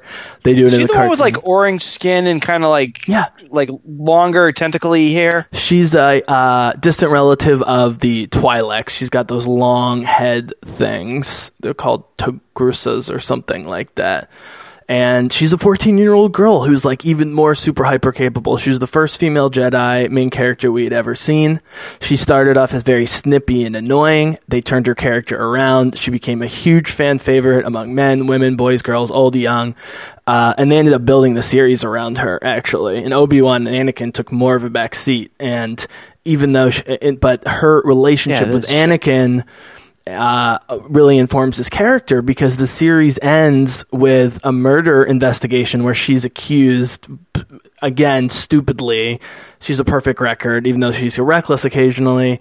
They accuse her of a murder. That's clearly not her. And even though they ultimately exonerate her, she turns her back on the Jedi Order voluntarily and on Anakin. And that's what really starts setting him off after he had like made strides and stuff like that. And she's come back through the literature and is in Star Wars Rebels as an older version where she's essentially a great Jedi working for the light side. And she's got these two white lightsabers. Did you notice how both Kylo and Rey did some fighting with the lightsabers backwards? like where they were I holding. didn't notice. Yeah, so they're doing that more in Star Wars now because it's a very defensive thing where you actually hold the lightsabers backwards because you can strike. Yes, and I know block. what you're saying. So that if you were to hold your arm out, the hilt would be the thing that's the most forward facing. And since Ahsoka is tiny, even in her older version, she has two, and they're white, bright white lightsabers called Shoto lightsabers that she built herself after she killed a Sith and rebuilt the thing into two things. And she's super closer to like knife fighting than classical fencing. I think that's where that reverse grip comes from. Yeah, because you swipe out, right, and you just bring the forearm across, and that's how you get the blow in. Yeah, absolutely. She's so fast. She's so small, and she's so quick. It's like long daggers almost, and she fights with the two of them or whatever. But anyways, she's really fleshed out this whole the Jedi Order. Like, she was one of the first to realize, even before the Order 66 nonsense, how bullshit the Jedi Council and religion was, and went off on her own, and she ended up becoming a secret agent for Leia's dad for a long time, and that's how she gets involved back in the rebellion. It's also exploring the Force and stuff like that. And so they've been seeding this in the shows and other places, they never use the word Grey Jedi in the movie, I don't think. But my question to you is, A, do you think, and or B, would you like Rey to be more of the Ahsoka model that I described to you of like, okay, I'm for the light side, I am calling myself a Jedi, but I will fight with passion, I can even have love and not follow the old strictures, basically not be a carbon copy of Luke Skywalker? Or do you think she's just going to be a carbon copy of Luke Skywalker? Well, actually, if you recall the Force Awakens podcast we did together, I actually said I just don't see this story ending with her founding an academy and training a bunch of Jedi on one planet. I think she's always going to be someone who's going to want to be out exploring on the forefront of the action. Yep. So, again, I've never seen Clone Wars, or I think I watched the original cartoon, the not CGI one, but I don't remember Ahsoka Tano at all. But no, I don't want to see her become the next Luke Skywalker from Return of the Jedi, because a lot of people have said this. Luke in Return of the Jedi is very boring for large stretches of that. Like, peaceful Zen Luke, I don't find actually as interesting to watch as whiny, upstart, overeager Luke. You know, I think the finished product is not as watchable. And until the finale, though, the emotional Vader stuff. And then the finale saves a lot of it, but you know, the Watch, the Ringer podcast, made this joke that it's a weird thing with Jedi that as they get older, they become more boring. That, you know, Qui-Gon Jinn is kind of boring, and you get the sense he was a lot more interesting when he was younger. That as cool as old Obi-Wan is, he seems to be a little bit more like multidimensional when he is Ewan McGregor. Even as the writing is like way shittier, and because of that, the performance is not as good. But as you become a Jedi Master, you seem to become very, very bland. So no, I don't want to see Rey become that. I want to see her stay the adventurer. Well, I agree with you, but we should also acknowledge in Empire Strikes Back, Obi-Wan basically has to admit that he's lied numerous times to Luke, especially about his dad. And Alec Guinness is an incredible actor. He sells a ton of this. But if you look at it, the big pieces of advice that Yoda and Obi-Wan give to Luke in 5 and 6, in which he ignores, Luke is right in almost every circumstance, if not every one. I think that's very interesting. And some people thought Yoda was too over the top. I like that Yoda was like manic and laughing and stuff, because I think that was the old mischievous Yoda that we wanted back, where it's not the whole world on his shoulders. And he admits, by the way, in this movie, which I love, how much they fucked up. I mean, he doesn't dwell on it, but he's like, yep, we got to let it go. But we still have Rey. We can't, you lost Ben, but we can't lose Rey. And so I guess what I'm saying is, do you think they're going to Rey just innately, not like forming a new philosophical sect, but just Rey innately in terms of her training, and maybe she trains up a couple other people? It will be an evolution of the cool subtleties that we saw in this movie? Like, is that even a priority, or do you think it'll just be Rey being Rey? Because that's the thing, Rey's the only one that seems to be able to get really angry during fights and then just calm down immediately afterwards. Yeah. Because again, this movie is about changing the key emotion of the Force from anger and fear to shame and guilt. I think, honestly, in my perfect worldview, or in my perfect future, Rey represents a complete redefinition of the terms of what it is to be someone who can wield the Force. Jedi, Sith, red lightsaber, green lightsaber, black, white, gray, dark, light. All of it goes out the window, and we reach a state where everything is much more fluidic and in the moment, and you can have moments of weakness that you don't have to tie yourself to the point that they drive you to commit genocide. You know, what's interesting is that Kylo Ren throws off the past, but he still wants to be an asshole running around killing everybody. And I don't know that what he wants, Kylo though? Ren... Is that what he wants, or is that what he keeps defaulting to because he doesn't get what he wants? Maybe it's what he keeps defaulting to. So maybe, right, they've done a lot question. with his character already. Maybe they can find a new thing for him in the third one. But it could also not end with him being redeemed, and that would be okay, Yeah, I don't think he can. I think he'll this be doesn't tempted, have to but... literally be the same arc as Vader. I like that. That's why they did in this version, movie. They did in this right. movie, so they don't have to do the next one. Right. He kills his master just like Vader does, but that's not enough to turn him good. He is still driven by a lot of the same psychological hang-ups that he has. He just doesn't feel tied to the past in the same way, which is actually in some ways even scarier because he's just as vicious and he still wants to kill everybody, but now he doesn't think there's any reason not to do it or any reason to temper it or anything. It's just whatever you feel like, go ahead, burn it all down. Okay, here's a big question. With Reylo, as we say.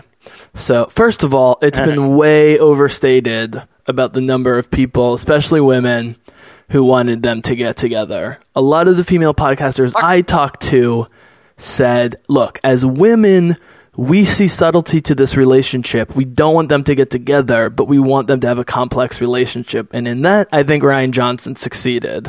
Yeah, 100%. Yes. I don't think there's any romance between them. Well, here's the question. From Rey's side. I think he is in love with her. It might be twisted. Maybe smitten is a better word. But that look in his eye where he goes, because he says, come with me. And then very desperately he goes, please. But is that again selfish? Fixated. Sorry, yeah. I kind of would like to think that Kylo Ren has had such little experience with positive emotion in his life, he honestly doesn't know how to describe what he feels towards her. And that could be romance, it could be love, it could be comradeship, it could be simply just feeling like maybe one person who doesn't see him, one person could be convinced to not see him as a monster, even though he does everything in his power to make everybody think he is one. I don't want to ship them because so far there's no real romance between them.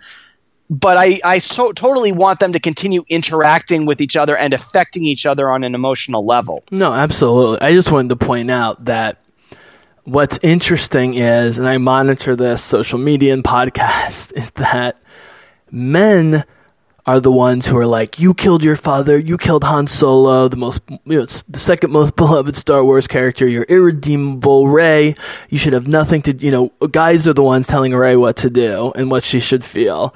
And the women in the podcast I listen to who are openly feminists from this country, Australia, and England, and a lot of times they do podcasts together and whatever, they have seen much more complicated vision. And disclaimer, they all admit they're super attracted to Adam Driver, so that's factoring into the whole thing. Chicks think he's hot, whatever. What are you gonna do? He is a good looking dude. He's a good looking dude. You saw him with his shirt off, he's cut.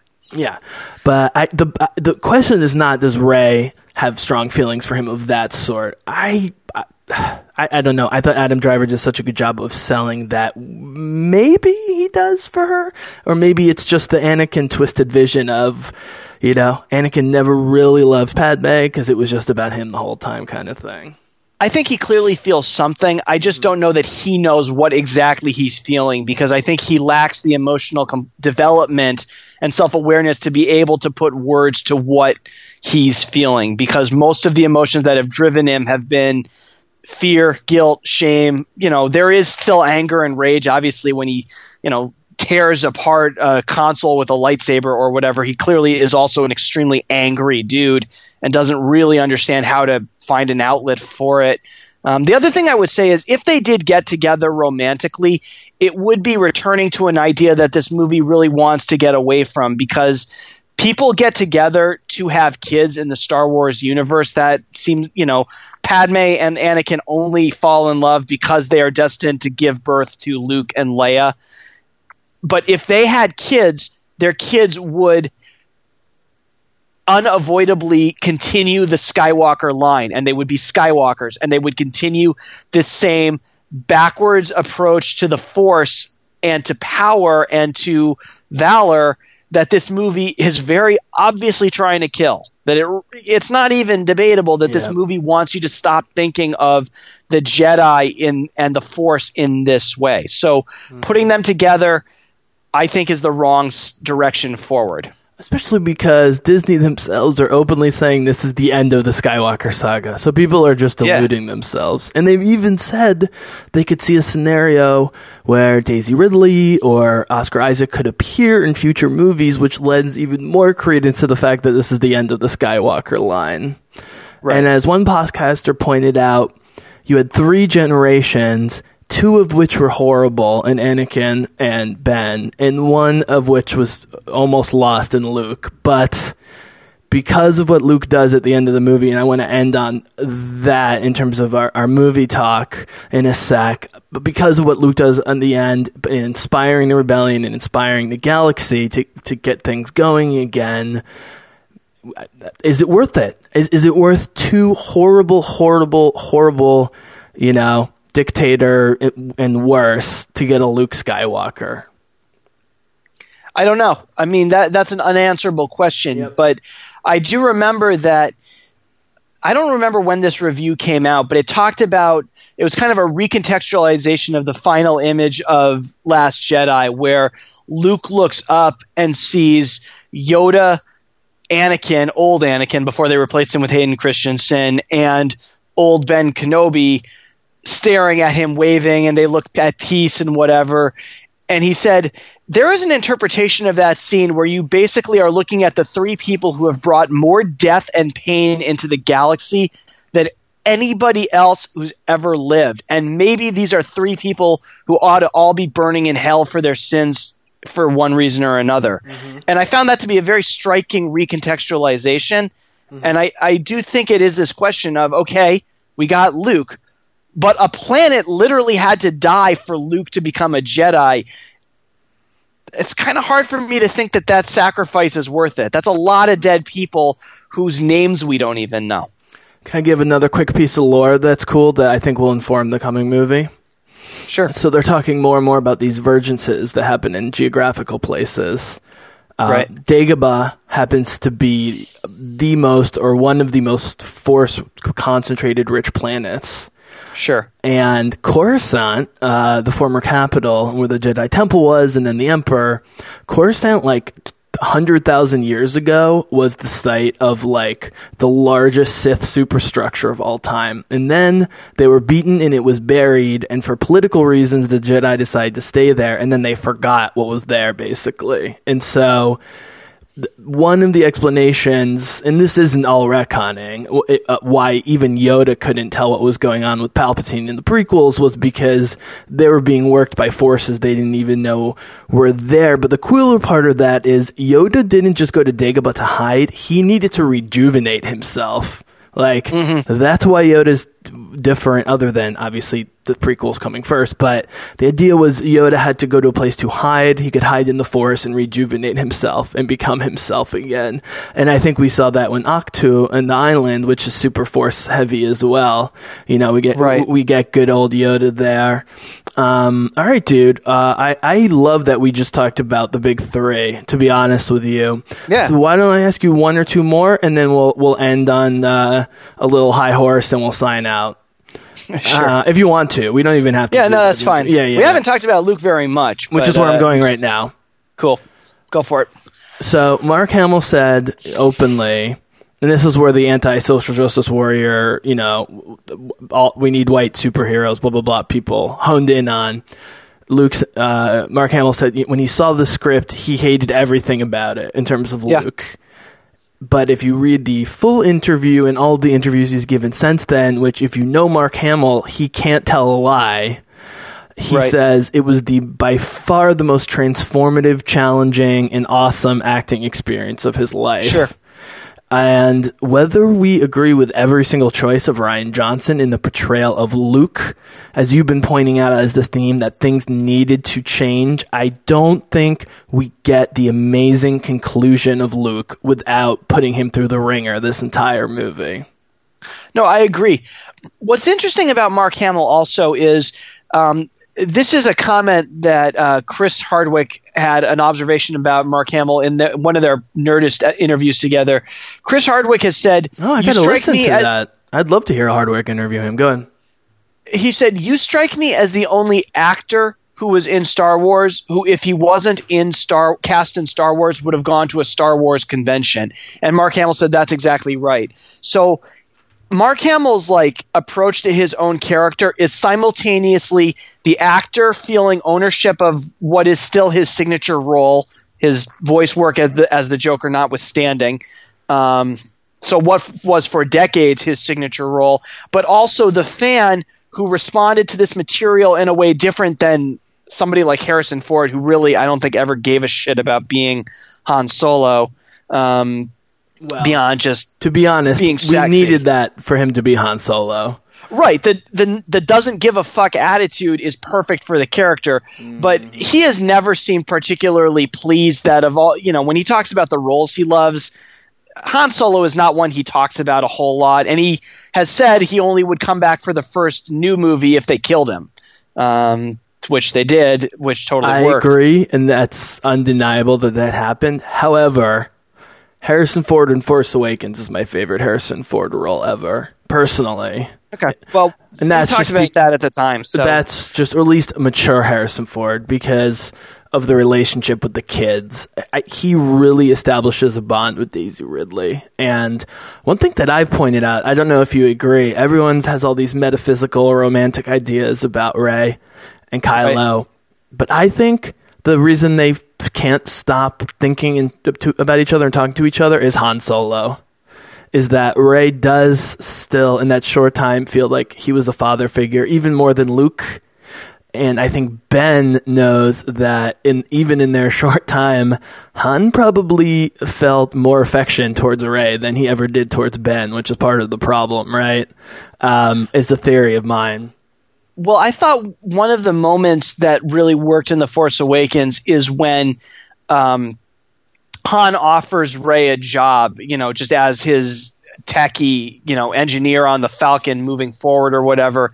And in that moment, I get the sense that's the first adult who has ever talked to Rey like he actually wants her around, that she has this incredible feeling of loneliness and unwantedness from growing up a scavenger trying to avoid starving to death on Jakku. And Han Solo is the first person in her whole life who has ever felt like wanting her. And she, of course, also has these abandonment issues from her parents, basically sending her the message they don't want her either. So she latches onto him really strongly, even though she only knows him for 2 days. Okay, quick follow-up and that's to that. Why, no, go ahead, sorry. And that's why the act that so pisses her off about Kylo Ren is that he killed Han Solo. And that Han Solo and that Kylo Ren, when he confronts Rey in Force Awakens, says, "You seek a father figure in Han Solo, he would disappoint you." and that's what makes her so angry is But that here he Kylo says, Ren in "I that didn't moment hate is seen him." as what?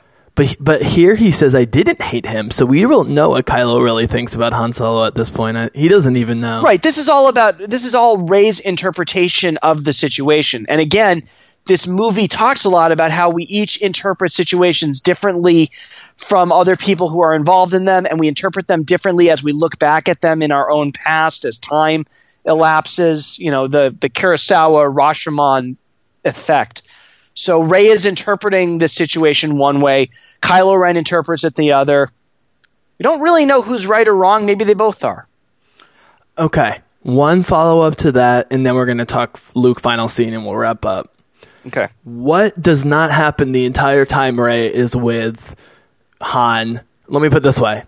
What is not obviously mentioned about Rey in any of the time she's with Han or Luke? Is this a gender thing? Yeah. Is that what we're going with? They never talk about it. But they're not degenderifying her either. She's clearly a woman. And no, she's a good engineer. That's the only thing Han sees when he looks at her. And what I try to explain to people about Wonder Woman is, I don't care if you like the movie or not, but I think what got lost on some people was, it wasn't that she was a badass that happened to be a woman. It's that being a woman and the qualities of being a woman was what made her so strong. I completely agree with that. And that's what was so revolutionary, at least in the presentation of that character to the audience and why it's being embraced, And I think, I've said that I think Rey, I said this before Wonder Woman came out, but I said Rey I thought was was going to go down as the first of the modern female like, it's not Ripley and Sarah Connor anymore. It's much more subtle, right, about what's going on with these heroes. Do you think, I don't know. I don't have a specific question. I mean, do you kind of agree with my train of thought here about...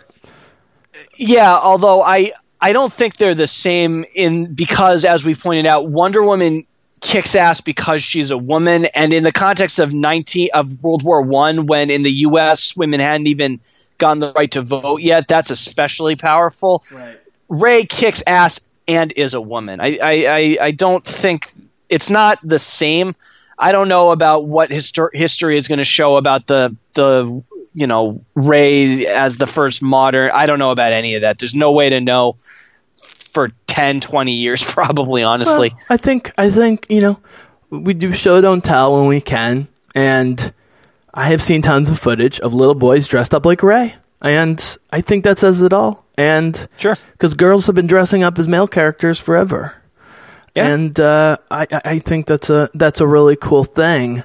But I guess what I'm saying is it's not trying to degendify her, desexualize her at all. It's just trying not to focus on it, on her gender identity, And, nuts and bolts, writing, acting, casting. I don't know how they landed on Daisy Ridley, but man, did they hit that out of the park. And by the way, yes, one thing I don't think she's getting credit for in this movie is she actually had to be a little two-dimensional at parts because Luke was the complicated one. Mm-hmm. She had to be the straight man, if you will. Yeah. But I don't think she lost any of her interest or complexity to me because of that. And she did a great job of not coming across as nagging. It'd be so easy for those scenes to be the woman nagging the man to get over himself and do what the woman wants. That would be the misogynistic way to do those scenes. But it doesn't come off that way. It is her trying to help him without becoming this is a problem a lot with characters of color in movies, that they basically push the white people to do the thing that they need to be doing. This scene doesn't fall into that same trap, which is a testament to her acting and Rian Johnson's writing and construction of the scenes. Okay. I have two more questions for you, then we're going to wrap this up, okay? Okay. We haven't talked about it at all. We got to get one on record. The two other main parts, I think we can agree the Fleet stuff mostly was pretty good, especially Carrie Fisher. And by the way, people who did not like the particular visual portrayal of her flying to the spaceship, I totally get. But I was fine with that. So thankful we got one Princess Leia force power before we lost her. Yeah, one podcast I listened to said that was their scene, even if they filmed it not knowing she was going to die. Like, that scene felt very much like the goodbye, you hero scene, even if her character doesn't die from Rian Johnson swears that was all done before she died. Dude, I'm telling you, I don't want to use this as patting myself on the back, but I have been predicting, maybe since you were on, that Rian Johnson had said that Carrie Fisher helped write some of the script, and he's been very open about it. And now they've been publishing articles about that she's been writing, especially some of the quirky lines for Leia. This movie was supposed to be Luke's movie, right? And Carrie Fisher was supposed to be the episode 9 in terms of the main cast. But Rian Johnson had a sense that the time is now. And while this was clearly Luke's movie between the two of them, I think he did her so much justice that even if they write her off screen, and I think the movie's going to start with it's going to be 5 years later, and there's going to be a funeral, and you're going to have Poe Dameron's going to be crying his ass off and giving a speech about Leia and rallying the resistance. And I think I didn't think I would be fine with that, but her being the wise old one. Keep in mind, she's been doing this since she was 16, and now she's 60, and she's still fighting this bullshit. And it was so powerful at the end, this will lead into the Luke question, that even she briefly gave up hope until Luke showed up at the end. So, here it comes. My question was, clearly the Canto Bight stuff was the weakest, even though there were cool elements to Finn and Rose's adventure. I don't want to go into it too much. It's too long. The movie drags too much in the middle, and while I get the appeal, the idea of the Star Wars 1%, I like that. There's a lot of cool ideas, but it's clunky in its execution, and it takes a really long time to get us to the cool part, which is basically from the second Kylo Ren cuts Snoke in half to the end of the movie. It's pretty awesome, but it just took a little too long to get there, and I was just starting to feel a little bit tired of the film by that point. Yeah, so we'll table that for another time. I was extremely pleased with everything with the Snoke situation. If they were going to kill him, they did it right. Agreed. And I thought that it was great that we got an amazing lightsaber battle that wasn't technically a lightsaber battle, and I thought it was almost Avengery the way they were like throwing lightsabers to each other, right? Like Thor's hammer and stuff like that. There was some Battle of Chitauri elements to it. Yeah. My dad thought it reminded him of The Matrix, but I think that was there's so much Matrix stuff in here, but I'm not going to go there. Yeah, I actually didn't see that as much. I thought maybe he just hasn't seen enough sci-fi movies, but I mean, it reminded me more of the Neo multiple Smiths fight in the second one than anything from the first one. No, it's the third. It's the final. The scene of Mark Hamill floating and projecting himself across time and space looked exactly like Neo. No, not that. I'm talking about the escape from Snoke's chamber scene. That's specifically the scene I'm talking about. But I'm talking about the way. The third, the final confrontation between Kylo Ren and Luke, or hologram Luke. Yeah, that's Matrix Revolutions, if it's anything. But yeah, you're right. Yeah. Well, the bottom line is, I'm sure Rian Johnson likes the original Matrix and the idea of the Force, bending time and space. Because let's be honest, dude, it's mostly bended space up to this point. So they're exploring time and space is awesome, and so. We'll have to save influences for another one. So, okay. So, at what point did you realize Luke wasn't Luke, if at all, in the final scene? I didn't. I really... Me neither. I honestly thought that he used his super force powers to deflect all of the AT-AT and blaster fire. And it wasn't until the sword goes through him that I realized what was going on. And I actually thought it was a really, really, really clever feint. I kind of wished Luke's last act was not to just be a distraction, but I thought it was extremely well executed, and it very much caught me by surprise. Can I sell this real quick? Because I loved it from the beginning, but I know a lot of Star Wars fans were like, it's really cool, but it also would have been cool to have him there. The first issue is the thing he did is a much higher level of difficulty than the other thing. So I'm not saying it's better for a movie, but projecting himself to that level across the galaxy and obviously killed him is extremely impressive from a Force perspective. And again, it's an exact mirror of how he wins in Return of the Jedi. He wins by not fighting. And it's funny because when you watch it, you're like, oh, he's lightsaber battling Kylo Ren. And then you're like, wait a minute, they haven't touched lightsabers. Yeah. Did you notice the samurai stuff that was going on when they were standing off? They spent like a minute like readjusting their stances. Oh, yeah. So really quickly, this will be the last piece of lore. You know what it reminded me of, actually? It reminded me of the Kill Bill scene where the bride, Uma Thurman first meets Pai Mei. And Pai Mei doesn't actually take a single shot at her until he like pushes her aside. He just, he keeps his hands behind his back and he just keeps ducking and weaving because he knows every move she's going to make and she's getting angrier and angrier.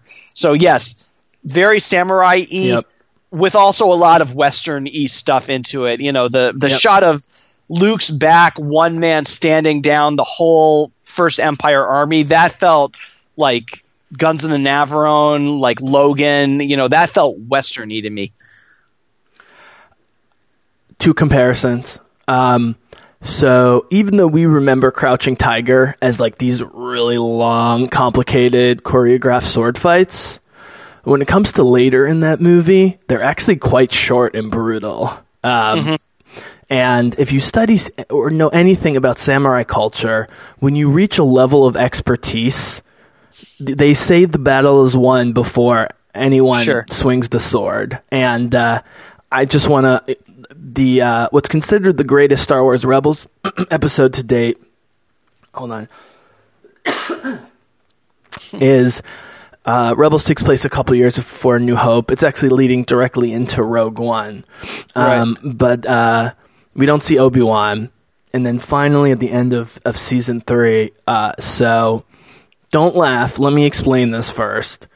So George Lucas decided with the Clone Wars he wanted to bring back Darth Maul. And... which was stupid they killed Darth Maul in the first place, because it's like the one thing people like from the first movie or whatever, or some people like. But they found a stupid way to bring back Darth Maul. But they got a brilliant voice actor, Sam Witwer, and they re-envisioned him. I know who that is. Yeah, and they turned him... Yeah, he's on Tabletop, and he was Doomsday in Smallville. He also does... anytime you hear an impression of the Emperor that sounds exactly like the Emperor, but it's not, as him. And he's involved in the story group and stuff. He's just a great guy. Yeah, he's a good actor. He's in that. He was in Battlestar, whatever. So they got a really subtle guy to play a kind of Gollum-y version of Maul, because he was kind of half dead coming back, and so his mind never really came back, and he becomes obsessed with killing Obi-Wan. And at the end of Season 3 Rebels, in a thing that really had way more to do with the overall story than Rebels itself, he finally tracks down Obi-Wan to Tatooine, and he's like, you're hiding something, or you're hiding someone. And a look of fear comes over Obi-Wan's face, like, oh my god, this guy's like literally 10 miles from Luke Skywalker, like 10-year-old Luke Skywalker right now. And they fight, and Darth Maul is doing the whole Kylo where he's shifting and he's moving and he's trying to be intimidating.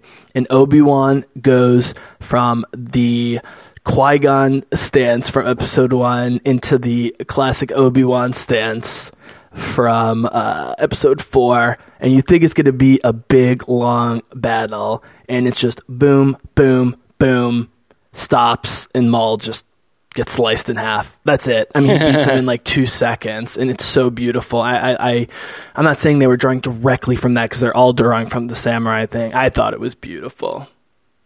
Sounds cool. I'll probably watch just that fight scene Rebels is one step beyond what I'm willing to watch to engage with Star Wars. I understand a lot of people love it, and I understand it's probably very, very good. It's just, it's one thing too many. The one season that you could really watch by itself is 2, because 2 is the Ahsoka coming back into the picture after 20 years. She's older. She does not know that Anakin is Vader, but she has suspicions. And she gets more and more suspicions as it goes on, leading to an epic, like 2 or 3 part episode confrontation between them and a whole bunch of Sith and Jedi at the end of it. It's very dramatic, very cool. But yeah, I mean, you're like 1 or 2 notches below hardcore Star Wars fan for, I think, it to be worth it. We'll see how the final season wraps up, but there is cool lore, and so I like sharing it with people who are into the stuff but don't have time or whatever, you know, for the Right. other stuff. But the point is, they're still building this stuff behind the scene. I mean, Obi-Wan saw Maul slaughter his master, and then they had to have that big, huge fireworks battle between him and Maul that lasted like 10 hours, right? Right. But he faces him 30 years later as an old guy and just slices him up in 2 seconds. And what's beautiful is he cradles Maul in his hands, because Maul's like a tortured Gollum-y kind of creature as Maul's dying. And Maul looks at Obi-Wan, and Sam Witwer's just like, is he the chosen one? Referring to Luke. And Obi-Wan says, yes. And then Maul goes, then he will avenge us, and dies. And there's this look at Obi-Wan's face that's like, dude, you still don't get it. This isn't about revenge. I feel... I hate you. I hate you. I'm glad I defeated you, but I feel bad for you ultimately, because like all dark side users, knowledge leads them to insanity, right? And so, okay. Anything else to say about Luke? For the people who are frustrated with what Luke was portrayed as, nice transition. The last thing I'm going to say with that is, I think Luke Skywalker goes through a complete character arc in the first 3 movies. And that's got to be enough. This was a nice postscript to this character, but you know, that's it. If you are unhappy with this, that's fine. Mark Hamill has said, look, Rian Johnson had his idea for what his Luke Skywalker was going to be. He's not my Luke Skywalker, but that's fine. I understand not wanting to see Luke be a bitter, cranky asshole, but I was happy to see Luke again because I saw everything I needed to see from Luke in his first 3 movies. And if this is not quite the direction I would have gone with him, that's okay. And I would only wish people could recognize that this was a very well executed other direction to go with this character. And as per your comments about Zen Luke and Return of the Jedi being cool but also uninteresting in some ways, yeah. Part of the reason I love Return of the Jedi, as you know, is I love the team getting back together. And I do love Luke in the black, and it was very intentional that he had black, and it wasn't a blue saber, it was a green saber, and he was flirting with the gray. You know, that's what I'm saying to everyone. I'm like, dude, this gray Jedi thing isn't new. Luke was experiencing it way back then. And that Luke wins with his words. And I think the divide is the people who loved Luke in Return of the Jedi because he was slicing up all of Jabba's people and murdering them in like a cool way, versus those of us who love Luke at the end of Return of the Jedi specifically for giving up the lightsaber and basically almost dying to prove his point. I think that's the divide. And does that make sense? It does. And what's interesting is this Luke is neither of those. The final point of Luke is that he has grown past both of those people. He is not the whiny, sometimes violent kid. He is also not the Zen master who thinks he's in control of everything.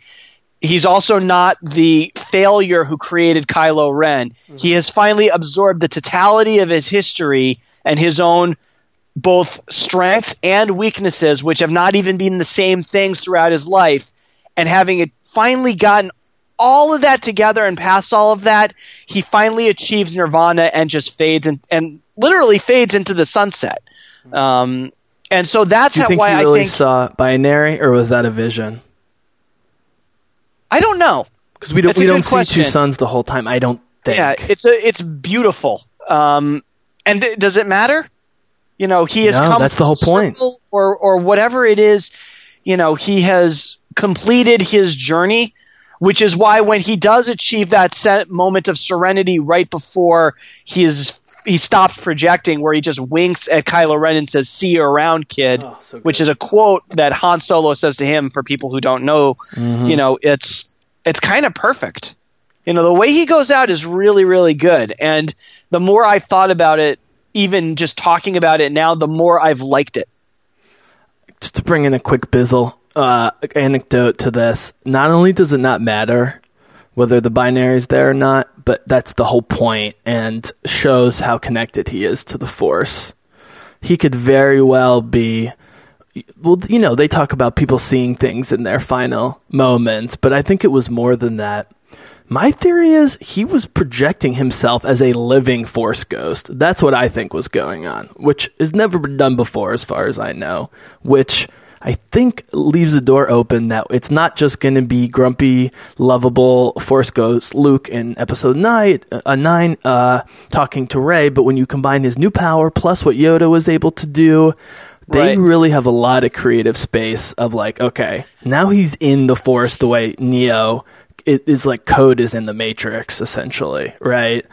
I think there's some really cool things there. Are you the only thing I have with that is I don't know that Mark Hamill is going to return for the 9th. They absolutely set up a narrative mechanism why the Yoda ghost appears is to remind people that Force ghosts are a thing, because we kind of forgot about that.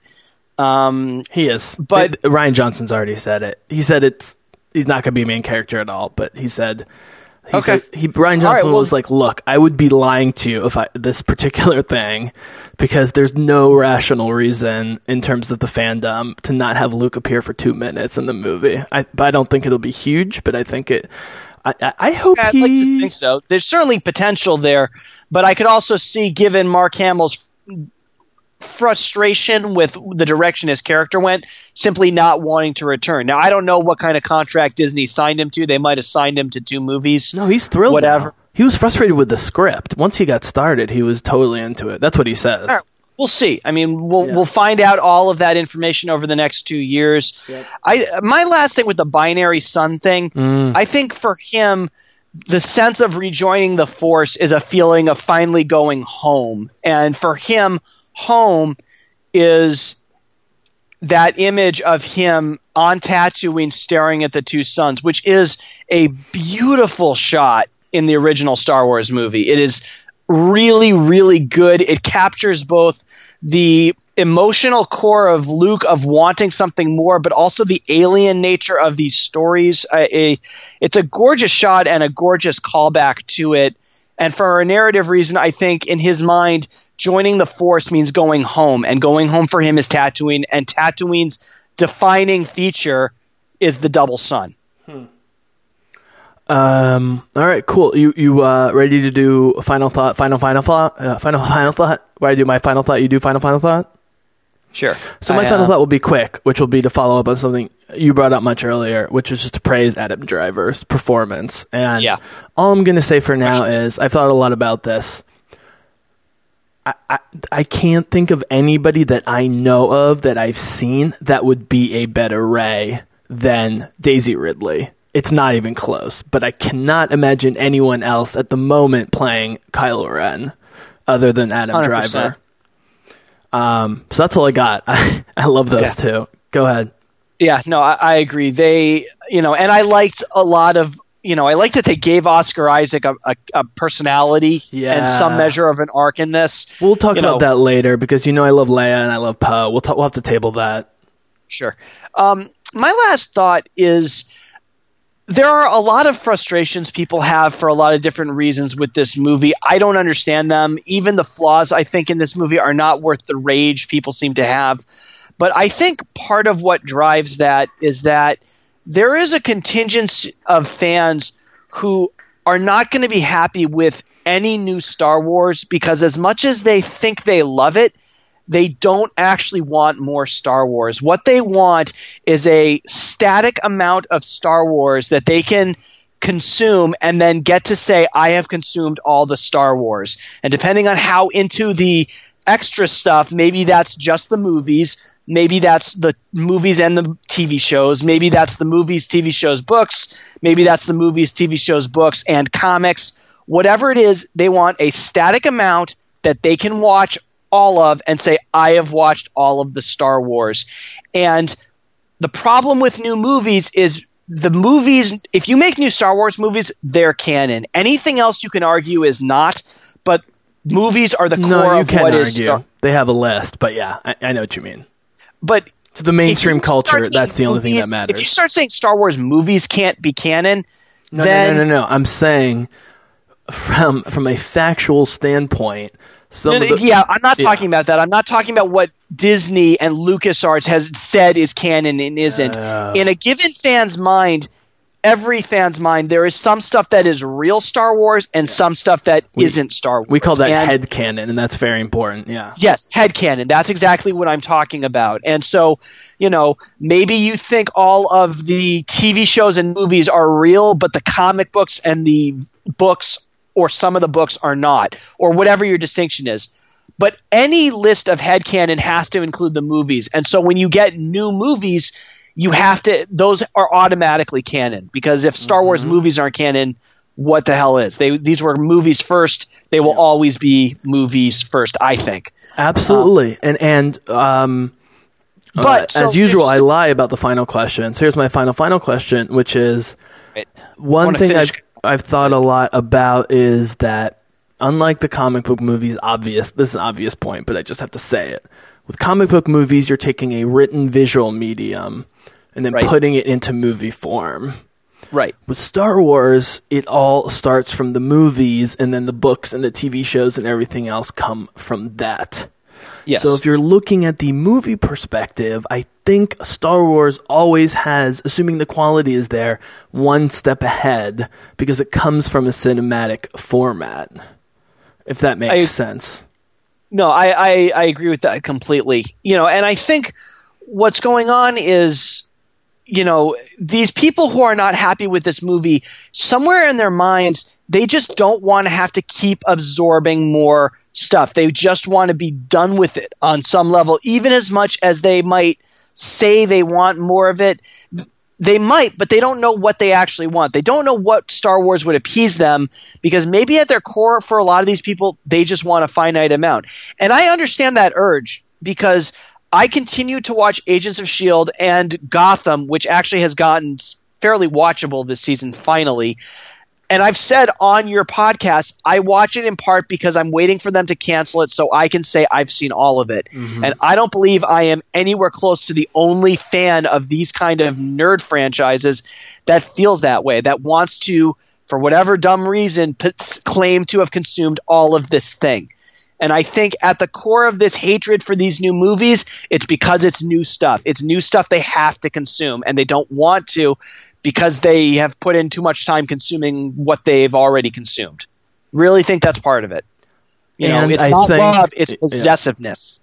Yeah, and even though Rotten Tomatoes is lying through their teeth, all the independent studies show there's been a ton of manipulation on some of these websites. And so I think the hate is actually way less. Because I've seen it 3 times now with 3 very different audiences, and everybody fucking loves it in the theater. So that's all I can go by. Cool. So, man, it's been so awesome having you on again. Really a pleasure. You've really thought a lot about this movie. It seems like everyone's thinking a lot about this movie. Only 48 hours ago. So yeah. So cool. All right. So final fun quick question. Any predictions for episode 9, either that you want or you think might happen that's interesting?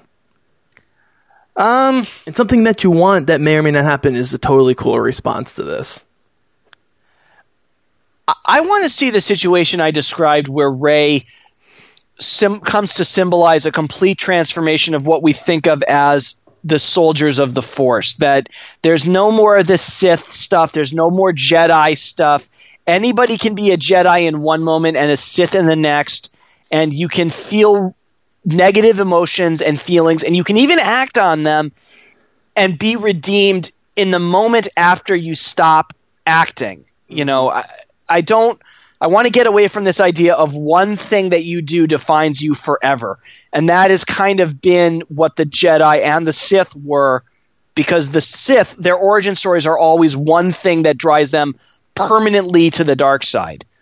I want something that's much more humanistic and empathetic and emotionally real, you know.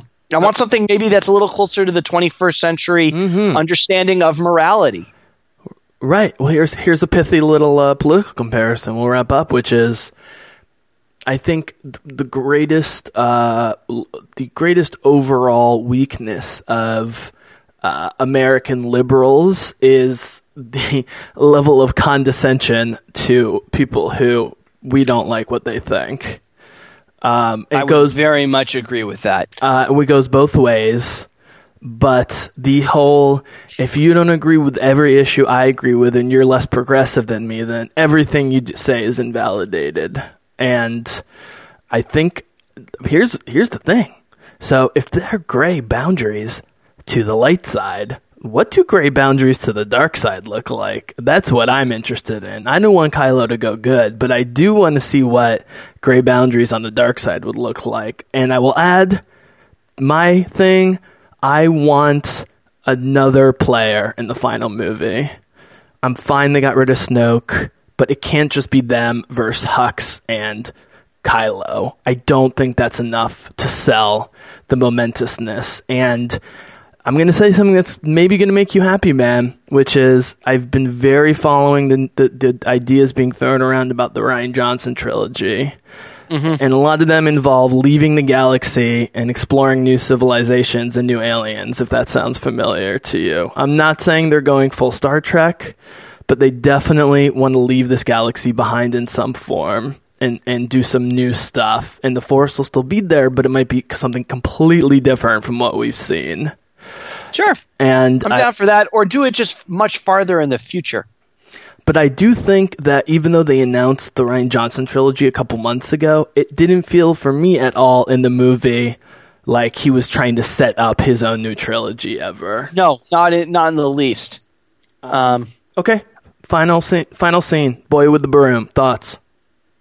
I loved it. It is the symbol. It is the final image of this general idea of the democratization, where the new generation of Force users. Also, side note, these movies are made for kids, and this is the target audience is young children. It has been since Return of the Jedi. Let's just acknowledge that and move forward. Dude, adults still play with action figures too. Everyone was geeking true, out about that. But come on, a little kid with the broom, holding his broom like he is pretending to be a Jedi wielding a lightsaber.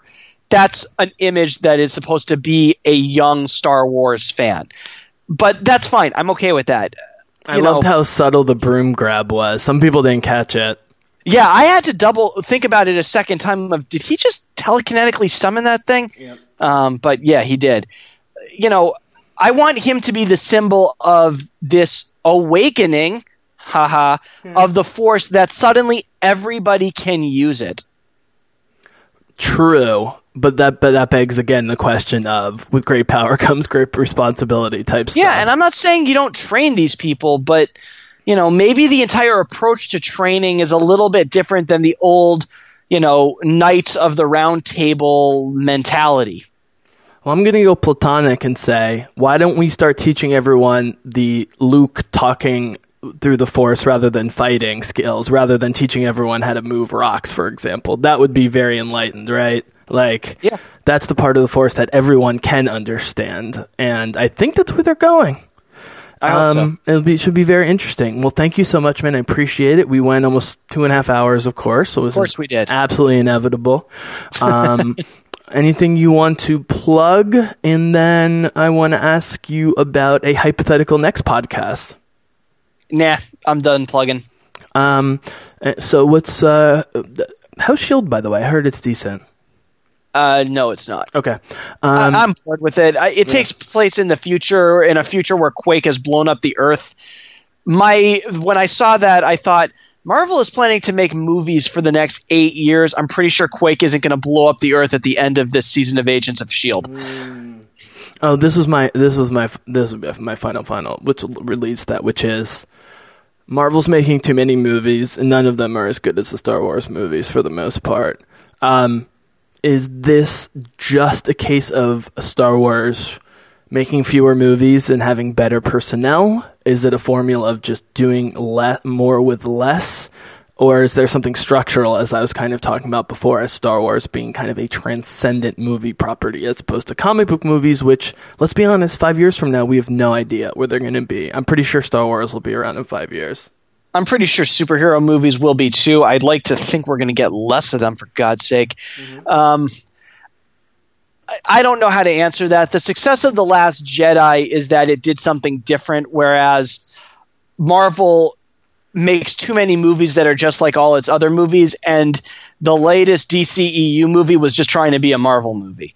So, or half of it was just trying to be a Marvel movie. So, hopefully the lesson that Kevin Feige and Jeff Johns learns is if you let creators actually do something creative and don't micromanage the shit out of them and don't force them into a formula, they may actually produce something cool.